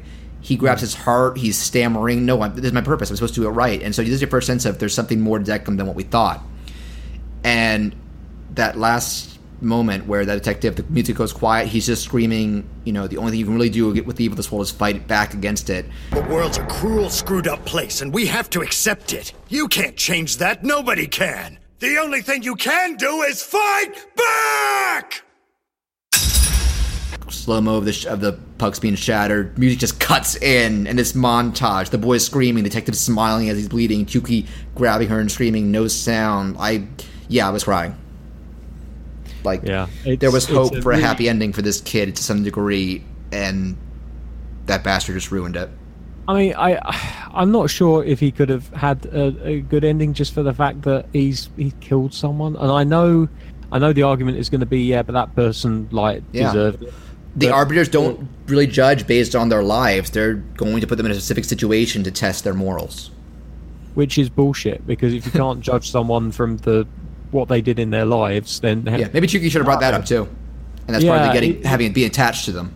It is a heavily flawed system, and I like the fact that they essentially kind of they do call it out, really call it out, But there was a nice balance. What I liked about this episode was the fact that it's very easy when you're watching a show like this, and when you've watched enough fiction over the years, that that oftentimes it's their intention to throw you for a loop. So the one that looks innocent is often the guilty one, and the one that's guilty is often the innocent one. So that's what I assumed was going to be, that the boy was the killer, and it's like, no, maybe they should be more specific. They both are. That's why I like the idea that actually they were both killers, and that each indirectly contributed to the other's death.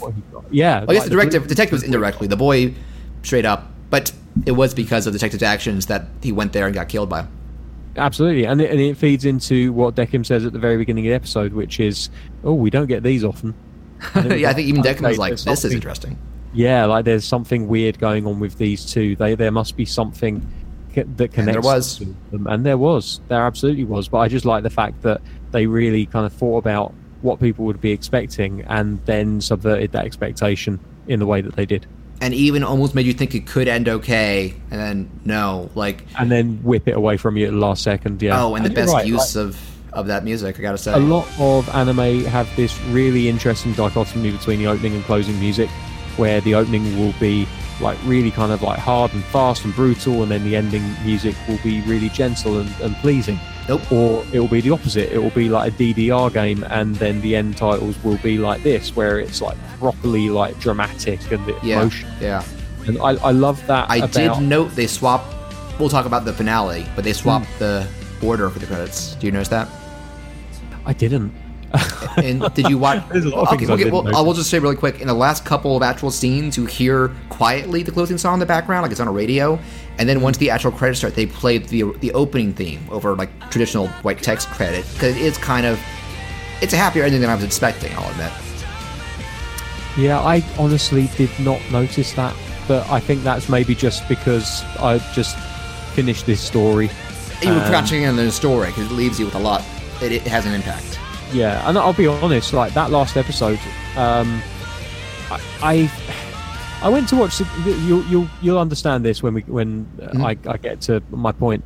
I watched Sicario 2 the other day, and I really enjoyed the film, but it left me really unsatisfied with the way it ended, because it felt like it had set up all of these things to happen, and then it just left them dangling there.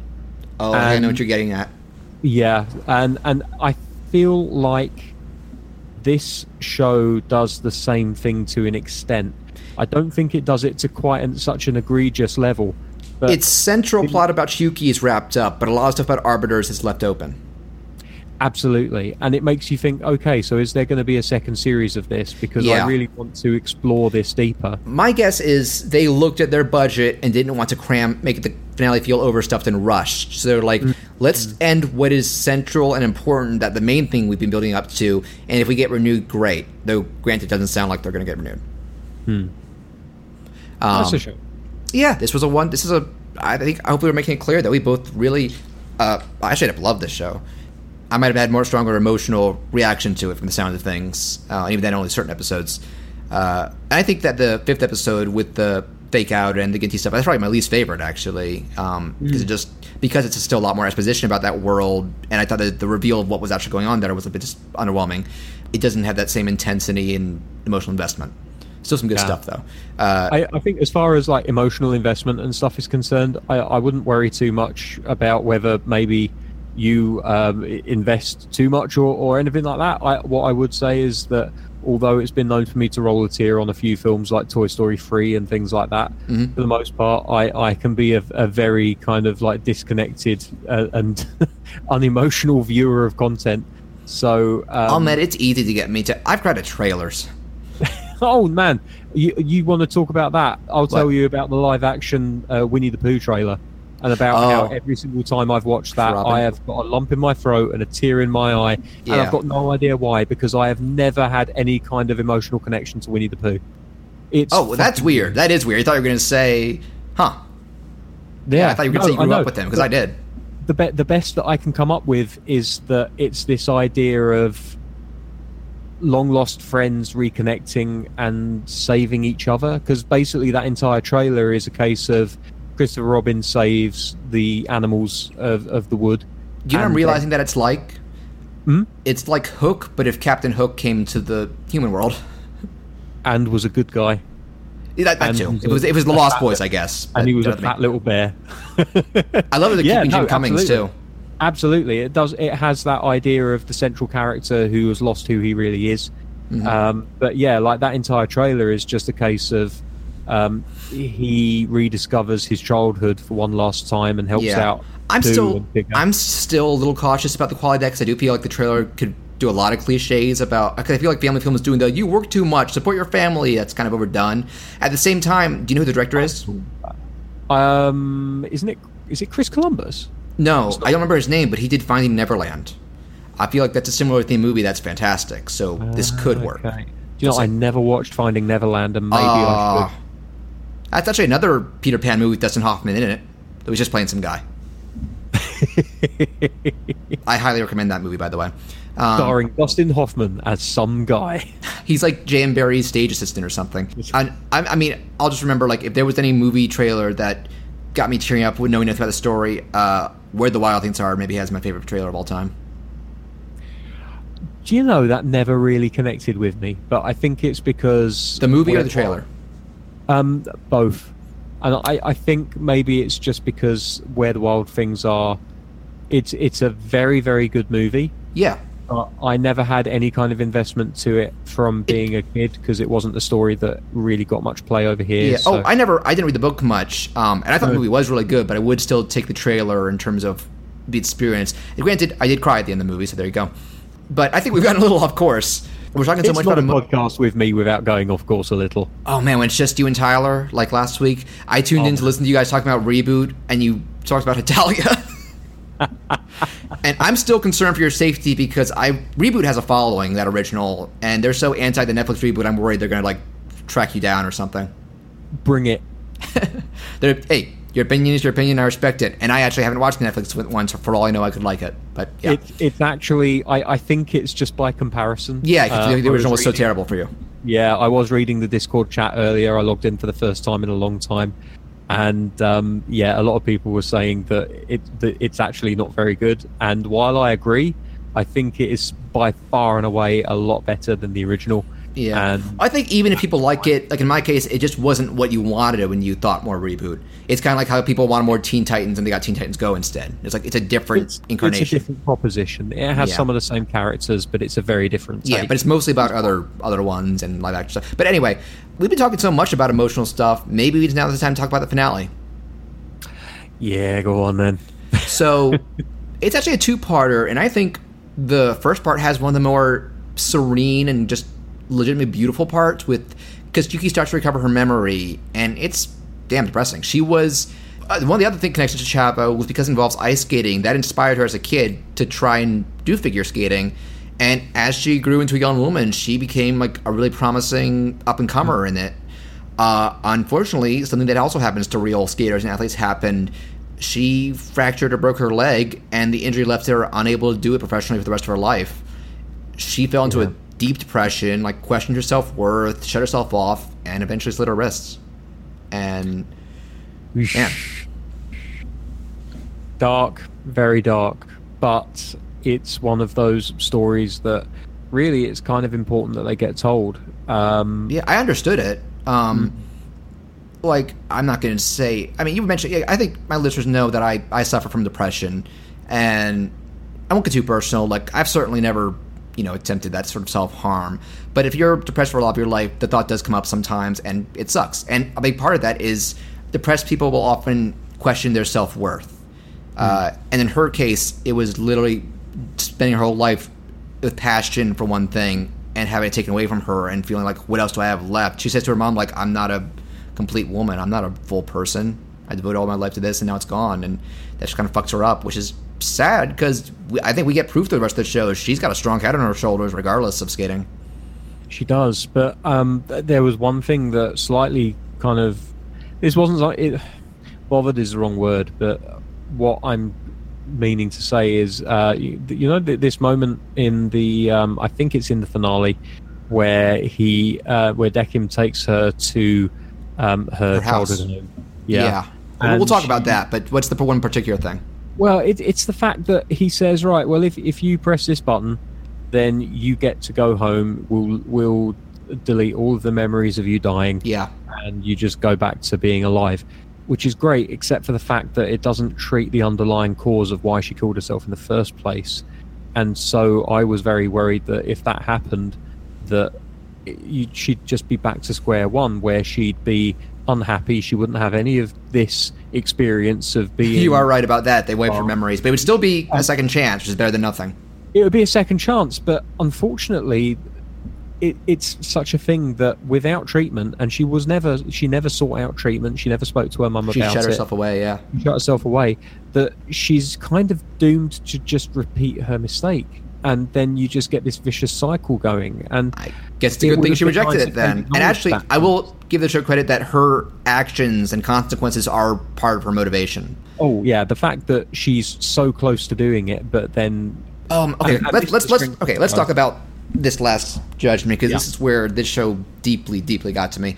So you're not being filled in on the full picture of it any more than Shuki is, really, because I love the fact that after the ice skating... Oh, another quick thing. So, they make it seem that really creepy that Decim stocks all these dummies. Even Chiuki is like, that is weird. And then you get the real truth, because in keeping with the don't get attached to your players, every time that they finish a judgment, eventually the memories of those players are wiped from an arbiter's memory. So Decim keeps the dummy bodies, in certain cases keeps the clothes and hair they did for them, and it's his way of somehow remembering and paying tribute to them, which that's a really clever way to humanize this guy considering the rules in this world. Yeah. No, it was a little bit creepy, though, having all those dolls lying around. It was less creepy when you learn the truth, for me. Originally, it was like, what the fuck is wrong with this guy? But so, we get, when Chiuki remembers this, I was watching in an early episode, she's in her wardrobe of, because it's a cartoon, identical, bartender outfits. But then there's one fancy dress, and she's like, what the hell, is that always there? And towards the end, when she remembers, so that's a recreation of her main figure skating outfit, and Decim, modifies the environment, has a doll dummy play piano, and she does this beautifully animated silent figure skating routine to a piano thing, and it's mellow and it's slow, but it's very sweet and genuine considering what we've known about these two characters. Yeah, I thought that this was a really beautiful moment in this show, and definitely one of the best animated parts outside of the explosion whenever a game would turn up. Did you notice just how beautiful those explosions were? Oh, awesome. I'm guessing there was some CG used, because you get some shots of that for the backgrounds, but they blended it beautifully. It wouldn't surprise me, but it was just this feeling of unbridled energy being released. Yeah, it's because it's a lot more over the top than almost all the shows, so it sticks out more because the show's typically more reserved, at least effects-wise. They do like smoke and stuff too. I love it. And you notice that the players are off, and that's the point. One of the points where they always go, "What the hell?" Oh yeah, like Octomom or whatever her name was. Yeah. When she says, "Wow, they must really have a big budget." Yeah, because she's still under the apprehension. Yeah, this is a show in disguise. I would have liked a couple more of characters having a false idea, because I think most of them assume he's a serial killer or something. Like I was saying, if you watch just the first half of the first episode, you'd be like, is this the anime equivalent of Saw? I'm like, no, keep watching. So the finale, after that beautiful routine, I think Decim is commenting like he's getting ready. I don't know if he tells her, but I think he's finally come up, now that he knows her story and her ideals, he knows the right judgment for her. So he gives her this drink called the Memento Mori, which has to do with memories. Turns out he spiked it, and she faints. But thankfully, Decim is not the ghost of Bill Cosby. He has much purer intentions, really, quote unquote. That and Bill Cosby's technically still alive. Yeah, but have you heard that he's blind? Really? Yep. He's blind. I think his wife left him, so now he's just a bitter, blind old man, alone and hated by the world. Yeah, that's okay. That's okay by me. But so what happens is he takes Chiuki's, and it's worth mentioning. She's seeing when she does the ice skating figure skating thing, she does the same mistake that broke her leg, and instead you see like the skin covering like flake off. I think it happens on some of her arm too. So you see she's still physically a dummy, and that body is starting to disintegrate and fade a bit. So it's about time for her to wrap things up with Decim. So he takes her body and goes to the... Also, that's a shot they use in the theme where he's lowering her body down on the strings. It's a cool visual, and it's nice when they finally give it some context. And so that second last episode ends with him telling the bellhop, go to the bottom floor. And the bellhop's... That's what I said. The bellhop's surprised, like, you sure? Yes. And you see what you do. You're assuming this transports us to the Earth. Because Chiuki wakes up in her bed, in her house. And at first she is thinking it was a dream, then she sees the flakes, and like, no. And Decim comes in, and he's explained, I've gone behind the rules and pulled some strings, though they are essentially like ghosts in this world. Because she sees her mom come in, they can't see her, or I guess touch her. This is where things are get crazy sad, because the mom has a little, memorial shrine in the corner that she prays to, and then you hear the mom start talking, and she blames herself for Chiuki's suicide. Like, I should have paid more attention. What kind of mother am I? That's what starts to break Chiuki. She wants to go in and tell her she's sorry. And that's when Decim lays out the rules. Like you were saying, he gives her this little switch. It's actually the same kind that he used to rig the arcade game, I think. But in this case, he's all right, so I've set it up. Like you were saying, yeah, if you will we'll exchange your souls. If you do this, a random person will die, and you'll get that second chance. And I love the fact that there's some debate where she talks about, like, what if it's someone I know? And he goes... Okay, keep in mind there are 7 billion people and growing, so the percentage is very, very, very minuscule. And he also talks about, like, some people live in in paradise and happiness. Some people live in squalor. You could be, I think he says something, it could be a mercy kill or something for certain people. And she thinks about it hard, and she's like, gotta apologize to my mom. And like, I love the fact she is, you see her start to partially press down on it, and like right before she goes all the way, we get a fantastic montage of a lot of the emotional moments from I love when shows and movies do that, like show the really impactful moments like that. But that was what I was going to say slightly earlier, was Slumdog Millionaire always makes me cry when they do that in the final scene, for example. Oh, that's a great film. I love Slumdog Millionaire. And I think that's when Yuki, a lot of, because she's remembering, it doesn't have to do with the morals or stuff that they've been shaming this whole time. It's how many of these people wanted to see their loved ones again, or mend things with someone. And that's when it hits her. It's like, it doesn't matter if I take a stranger's life, and it doesn't matter what a person is. There are always going to be other people that person matters to, and I'm no better than a killer if I do that. And that's already sad enough. And then she just looks, this is the part that got to me, where she just was talking to the mom, even though she couldn't hear him, and she's just breaking down and sobbing, like banging her head against the window and realizing what a mistake she made. Like, I didn't give you the proper chance to say goodbye. This shouldn't have been your reward for loving me so much. This was selfish of me. And at the same time, probably the most beautiful orchestral segment is playing. I'll put it in the final episode. And you see Declan again. We're starting to get this thing. He's like clutching his heart. He's breathing heavily. Something is happening. And yeah, I'm not gonna lie. I remember when I first watched the show, not only was I tearing up, my body was shaking. Like this got to me.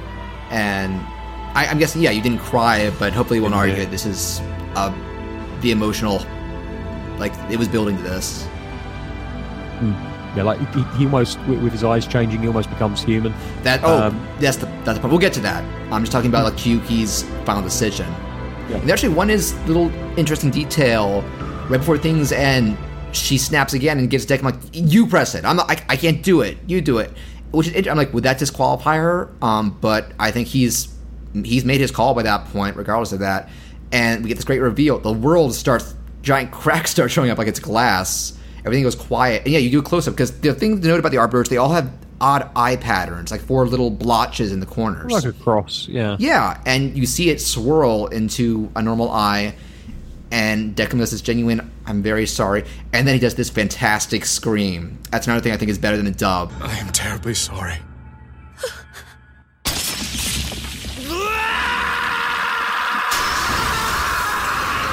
Like that. So I mentioned on a YouTube video once that something I love, I don't know if there's a name for it, is where you have a character who's been very reserved and steadfast throughout a whole adventure or journey, regardless of what's been thrown at him.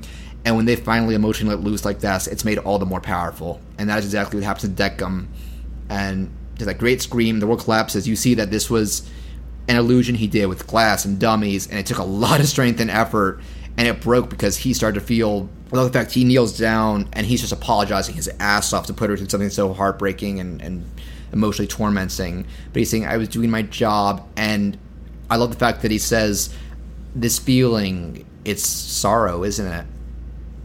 He's experiencing a full-on human emotion for the first time and having to ask off his, all of his observations over the years.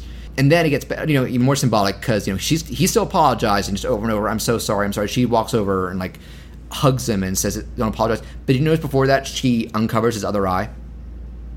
Yeah. The whole show, he's had that emo one eye covered.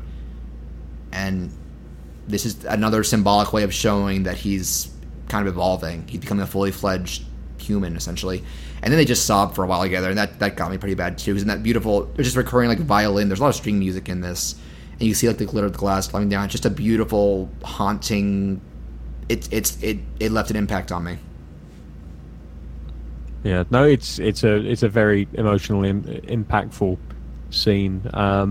What I was going to say before was that I like the idea that when she's trying to make the decision of whether to press the button or not, and as you said, like her finger is 3/4 of the way down on that button, and it can't take much more to click it, and then you get that flashback of all of the previous people that she's met during this series, and it becomes very clear that the entirety of this series, everything that she's experienced, is what has taught her this lesson, and it's essentially that is the thing that saves her from herself. Yeah, the value in individual life, regardless or whether you Absolutely. know them. But it's something that isn't born from any previous memory that she had. It's all new memories that she's made while she's been in this world.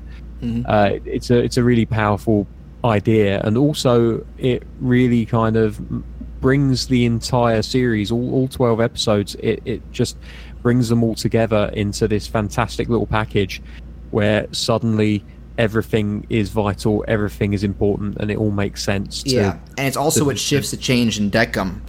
I also want to talk about, there is a reveal about Chiyuki's weird history of coming in and Nona. So, because she's been having these arguments with Oculus a bit, and so we've been under the impression at this point she's kind of an ice-cold queen who doesn't really give a shit about the emotion stuff and the getting attached.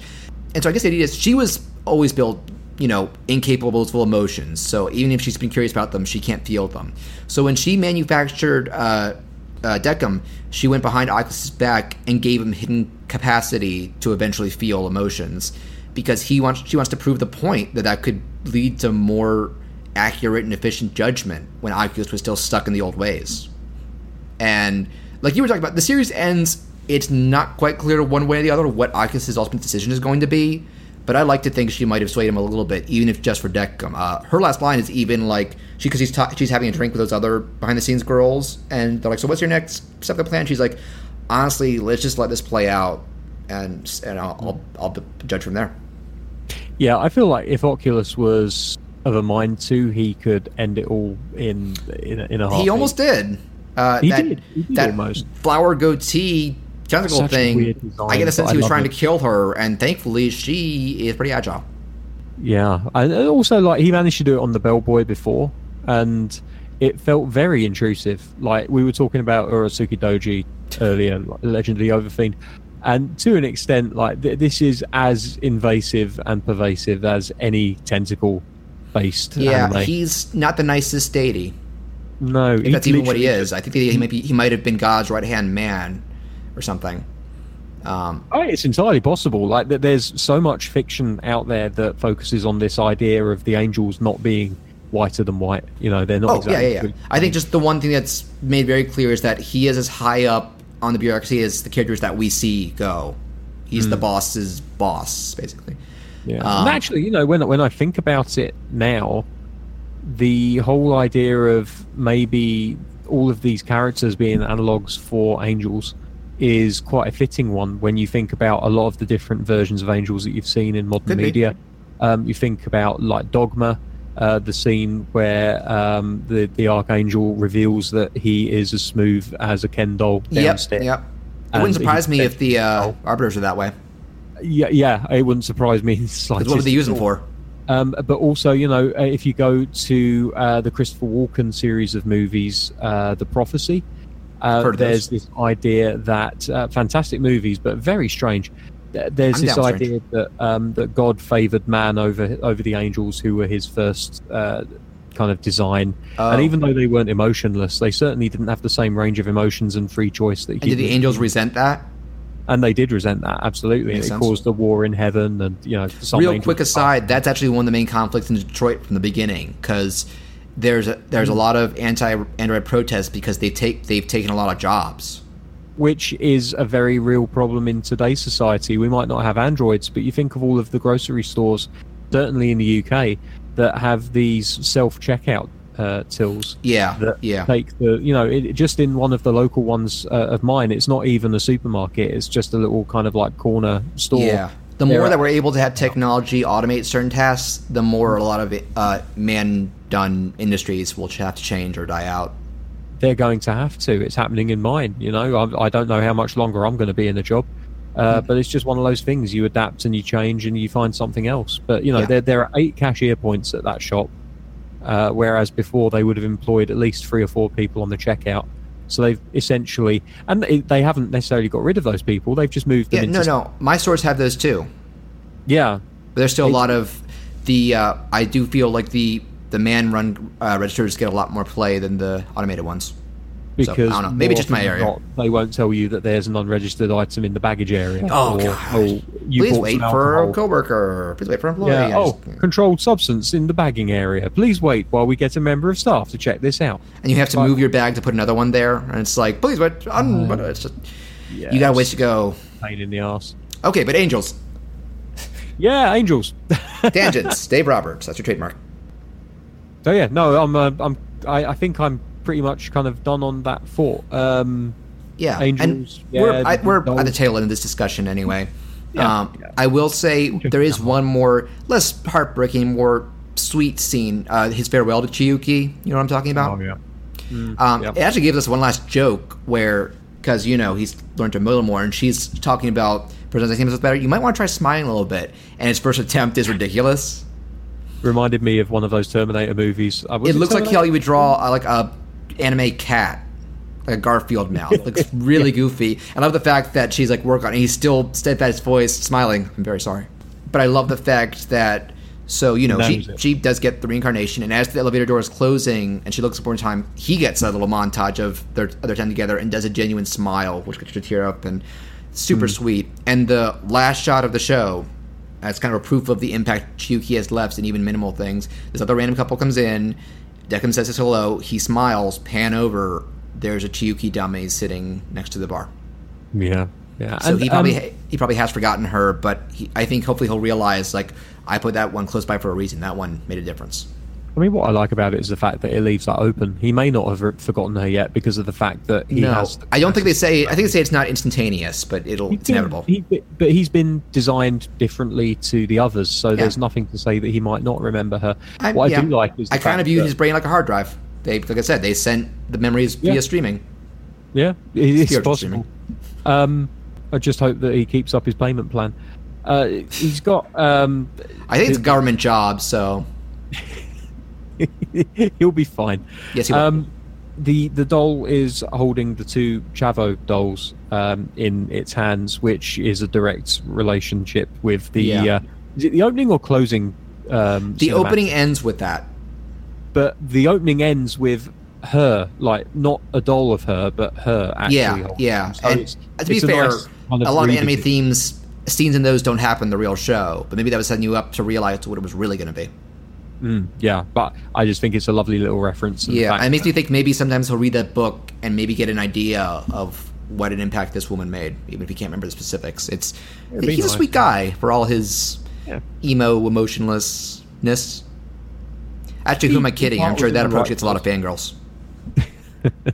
I'm sure people love Ginty too because they love the bad boys. It's the Loki effect. Everybody loves a bad boy. What can you say? When I showed my grandma Avengers and Loki, Thor, she really hated Loki. And when I told her about the Legions of Fan, she was like, "Really? Why do people hate Loki?" He is a mass murderer, to be fair. But he had a cool arc. I got into more as things went on. He loved his brother, though. In the end, yeah, he did.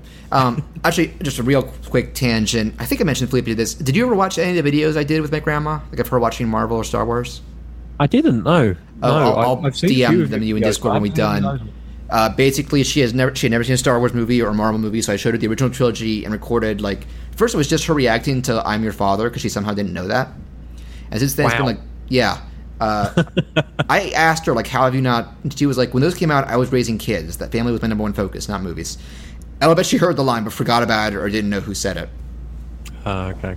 So after that, it's been like supercuts of other movies. I think it's been supercuts of Jedi, Ant-Man, the first Thor, and Avengers. And we just recorded another one last week. I tried something different because I'm keeping tabs on Smash Brothers Ultimate, and Mimi has never touched a video game in her life other than me getting her to play Wii Sports Tennis because she's played tennis.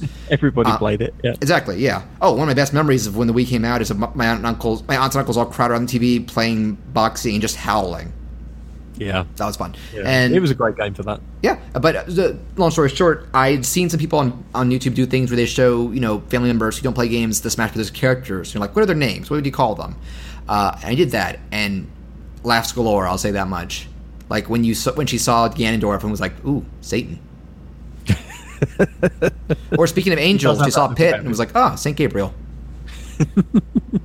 And honestly, I didn't say anything to her, but there were so many male characters where her first line was, "Ooh, he's cute." It was Solid Snake, Roy from Fire Emblem, and Mewtwo. Well, before Snake lost his butt, he was a good-looking guy. Oh yeah, that's that petition, bring back Snake's full rich butt. And no, the best part is at the end, she sees Bayonetta and is like, I'd call her a dish. Yeah, absolutely. But my grandma's the last person I would expect to say that. But old people say wonderful things sometimes. She totally does. She's a sweetheart. They just shock us from left field. They say things we never imagined them to. Oh, she hates swearing. To her, shut up is a swear word she hates to say. The one video game I've done close to her is because we watch the Batman movies, the Chris Nolan ones. I've been playing Telltale Batman and having her say the dialogue and action choices to make. Speaking of Quantic Dream. And there was one where she just plainly said the option, "Don't piss me off." And I turned to her and went, "Mimi." Okay, that's a lot of tangents. We're about to come up on the time we agree we would stop. But I think we've made it clear that we both do approve of Death Parade quite a bit. I've definitely kind of spoken what I feel as a string. I feel like it emotionally resonated with me. It is a very unique concept that it does a lot of clever world building and expectation defying with. It is gorgeous, well acted, and well written and directed. And like I said, looking at this director's cred, I get it, especially because this was probably a labor of love for him. I'm sad it didn't seem to do well. It definitely didn't do well in Japan, and here it seems to be more of a minor, well regarded. But I don't, not that many anime fans I talk to have even heard of it. But I'd say seek it out, whichever way you have to. See if it's your thing. It's not long either. 12 half-hour episodes. One of my favorite things I've seen the past couple of years. What are some of your overall thoughts, if you have any? I mirror a lot of what you've said about it, John. And also I'd like to point out, if there's anyone that's listening from the UK, you can watch this on Crunchyroll. Yes. Way to watch it. I'm pretty sure like I said, I'm pretty sure Crunchyroll said over here. Hulu had it last I checked, sub only. I think Funimation service is the way to legit stream the dub. You can also buy it on Blu-ray if you want. So there's plenty of options for you to watch it, and you most definitely should. It's a very well animated, very well acted series. The music's fantastic. As we've mentioned earlier, I didn't watch the dub, I only watched the sub, but I thought that the dialogue was delivered in a very believable way, and I can only judge it from the emotion that I felt that I heard in the... Again, like I said, I do prefer the English Decum, but I don't doubt that the sub had quality voice acting. Oh yeah, no, the voices were very, very well done. Actually, another little shout out, the voice of Chiyuki in the dub is Panty from Panty and Stocking. Oh, I bought that the other day. I really need to watch it. Yeah, that's a pretty good show. It's gorgeous. And also she's in the Danganronpa anime, because they recast a lot of those characters from the games. And she's a very important character, but I won't say... That's a series that's easy to spoil, so I won't say anything. Now, there is a series of games that I really need to get into. Yes, you really do. Because I know you like Persona. And do you like Ace Attorney? I've never really played Ace Attorney. I'd say try that too. That's more lighthearted, but even though it's a murder mystery too. I was a DS player, so I didn't really ever get around to the... Danganronpa can crack you 1 minute and tear your heart out the next. It's it's some of the best twists I think I've seen in any medium. Like, each sequel, they managed to totally subvert my expectations, so props to them. I was going to buy one, and then I realised it was like some sort of shooter. It was weird. That's a mid-quel spin-off. It's not very good, and honestly, it's pretty inessential. I'd watch YouTube compilations of that one. Yeah, that seems like a good way to do it. So pretty much exactly what you said. It's a really good show. It's definitely worth watching. And you can watch it pretty much for free if you're willing to sit through adverts, and it deserves your money. Or do some shady ways of finding streaming. I mean, there's shady ways, but honestly, like, if you can watch it legally and for a very low cost, then watch it legally. This is a show, like I was saying, this is little known. I would love for people to support this, because that sends the message that there's an audience for it. Definitely. And if you're a fan of things like Death Note, it's got a very similar art style. So, it is. It deals with death and psychological mind games, but in a different way. I think that's pretty much all I've really got to say about it. It's a very, very good show, and criminally underrated, frankly. I agree. I have a lot of favorite things that are criminally underrated. That's my lot in life. Do. That's true. That was Chris and I's last pair of episodes. He picked something that we love that nobody knows about. He picked Little Nemo, and I picked Dragon Hunters. And I doubt you've seen either of those. I've not. No. I'll add them to the list of things to watch. Well, go listen to those episodes first, because you should probably listen to our thoughts on both of them. I guess I was going to say we spoiled Little Nemo, but it's a very simple, kid-friendly plot. So honestly, I don't think the best parts of that are in just the writing. Dragon Hunters, I love it. He was kind of indifferent too. So Okay. Well, I'll give them a look. Yes, and so that's the end of episode 29. I want to thank you again both for joining us, for putting up with my hour-long delay. I'm still red in the face about that. That's a learning experience. And I hope that it's very possible we have listeners who haven't heard Felipe or Tyler or Mark's episodes. So check out Generation Information. I'll bet many of them haven't checked out International, or what was the other one, the wrestling one? The wrestling podcast is Weird Science. You can find that on iTunes. Yeah, same with Erie and Jen. Tom Versus. So, yeah. Yeah, also check out fanofmedia.com. It's a hub for a lot of them. They're under the same podcast network. And where can people find you on Twitter and the like if they want to follow you? Well, if they want to follow me on Twitter, they can find me at Real Dave Roberts. And that's pretty much where you're going to find me, just ranting about football and God knows what else is happening at the time. But pretty wide variety of things, I'd say. I try to keep it varied, but the language is always pretty coarse. Oh, yes. And you look at a tweet and you go, that's so Dave. Isn't one of the bumpers a blooper for your podcast, a blooper when you just yelled, God fucking damn it? Funny story about that. That's actually from our pilot episode. Yeah, it's not a proper one. It's just funny. It's not, yeah. And it just kind of became a thing. Oh, and actually that just reminded me, this is early in the Generation Information, when it was the Golden Boy episode. Man. Well, first I want to say, that was you against the world in that case. I kind of wish I had guessed it back then, because I normally don't like fan service stuff. Golden Boy's fucking hilarious. Oh, good man. Yeah. Good man. I got your back there. I think Mark might have too, he said. Yeah. Chris might too. Chris actually is okay with fan service most of the time, so I feel like that's something he could get behind. No, Golden Boy is just so insane, and even the dub, like that lead just gives it his all, and I was just howling a lot of it.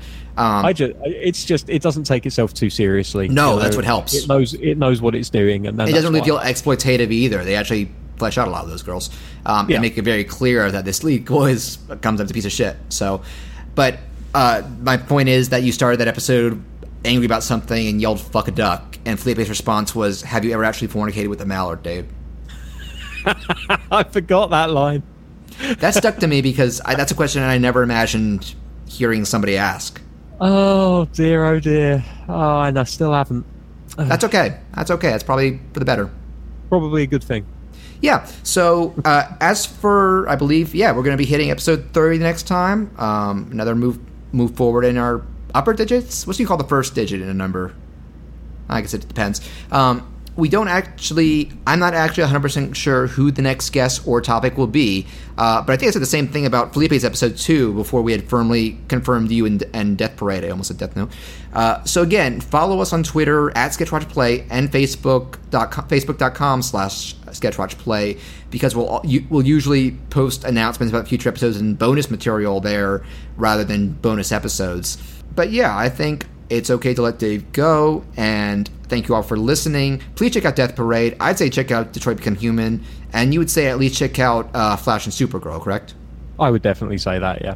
Maybe check out Arrow. Don't check out... I think if you like something maybe a little bit darker than Flash and Supergirl, then Arrow is definitely going to play too. And I do. Like, my favorite superhero film of all time is probably Dark Knight. Well, there you go. I think definitely early Arrow is very, very good, and then it's just kind of like a law of diminishing returns. So jump off Walking Dead when you feel like jumping off. Yep, much like Walking Dead. And that will bring things to a close. And I am John Fleury. I'm Dave Roberts. And I should have told you how we end things beforehand, because that resulted in a pause. That's on me. Fine. My bad. We can edit that in post. No. I like to do little end jokes. I set myself up for this unintentionally. It worked out great. Good night, everybody. Bye-bye.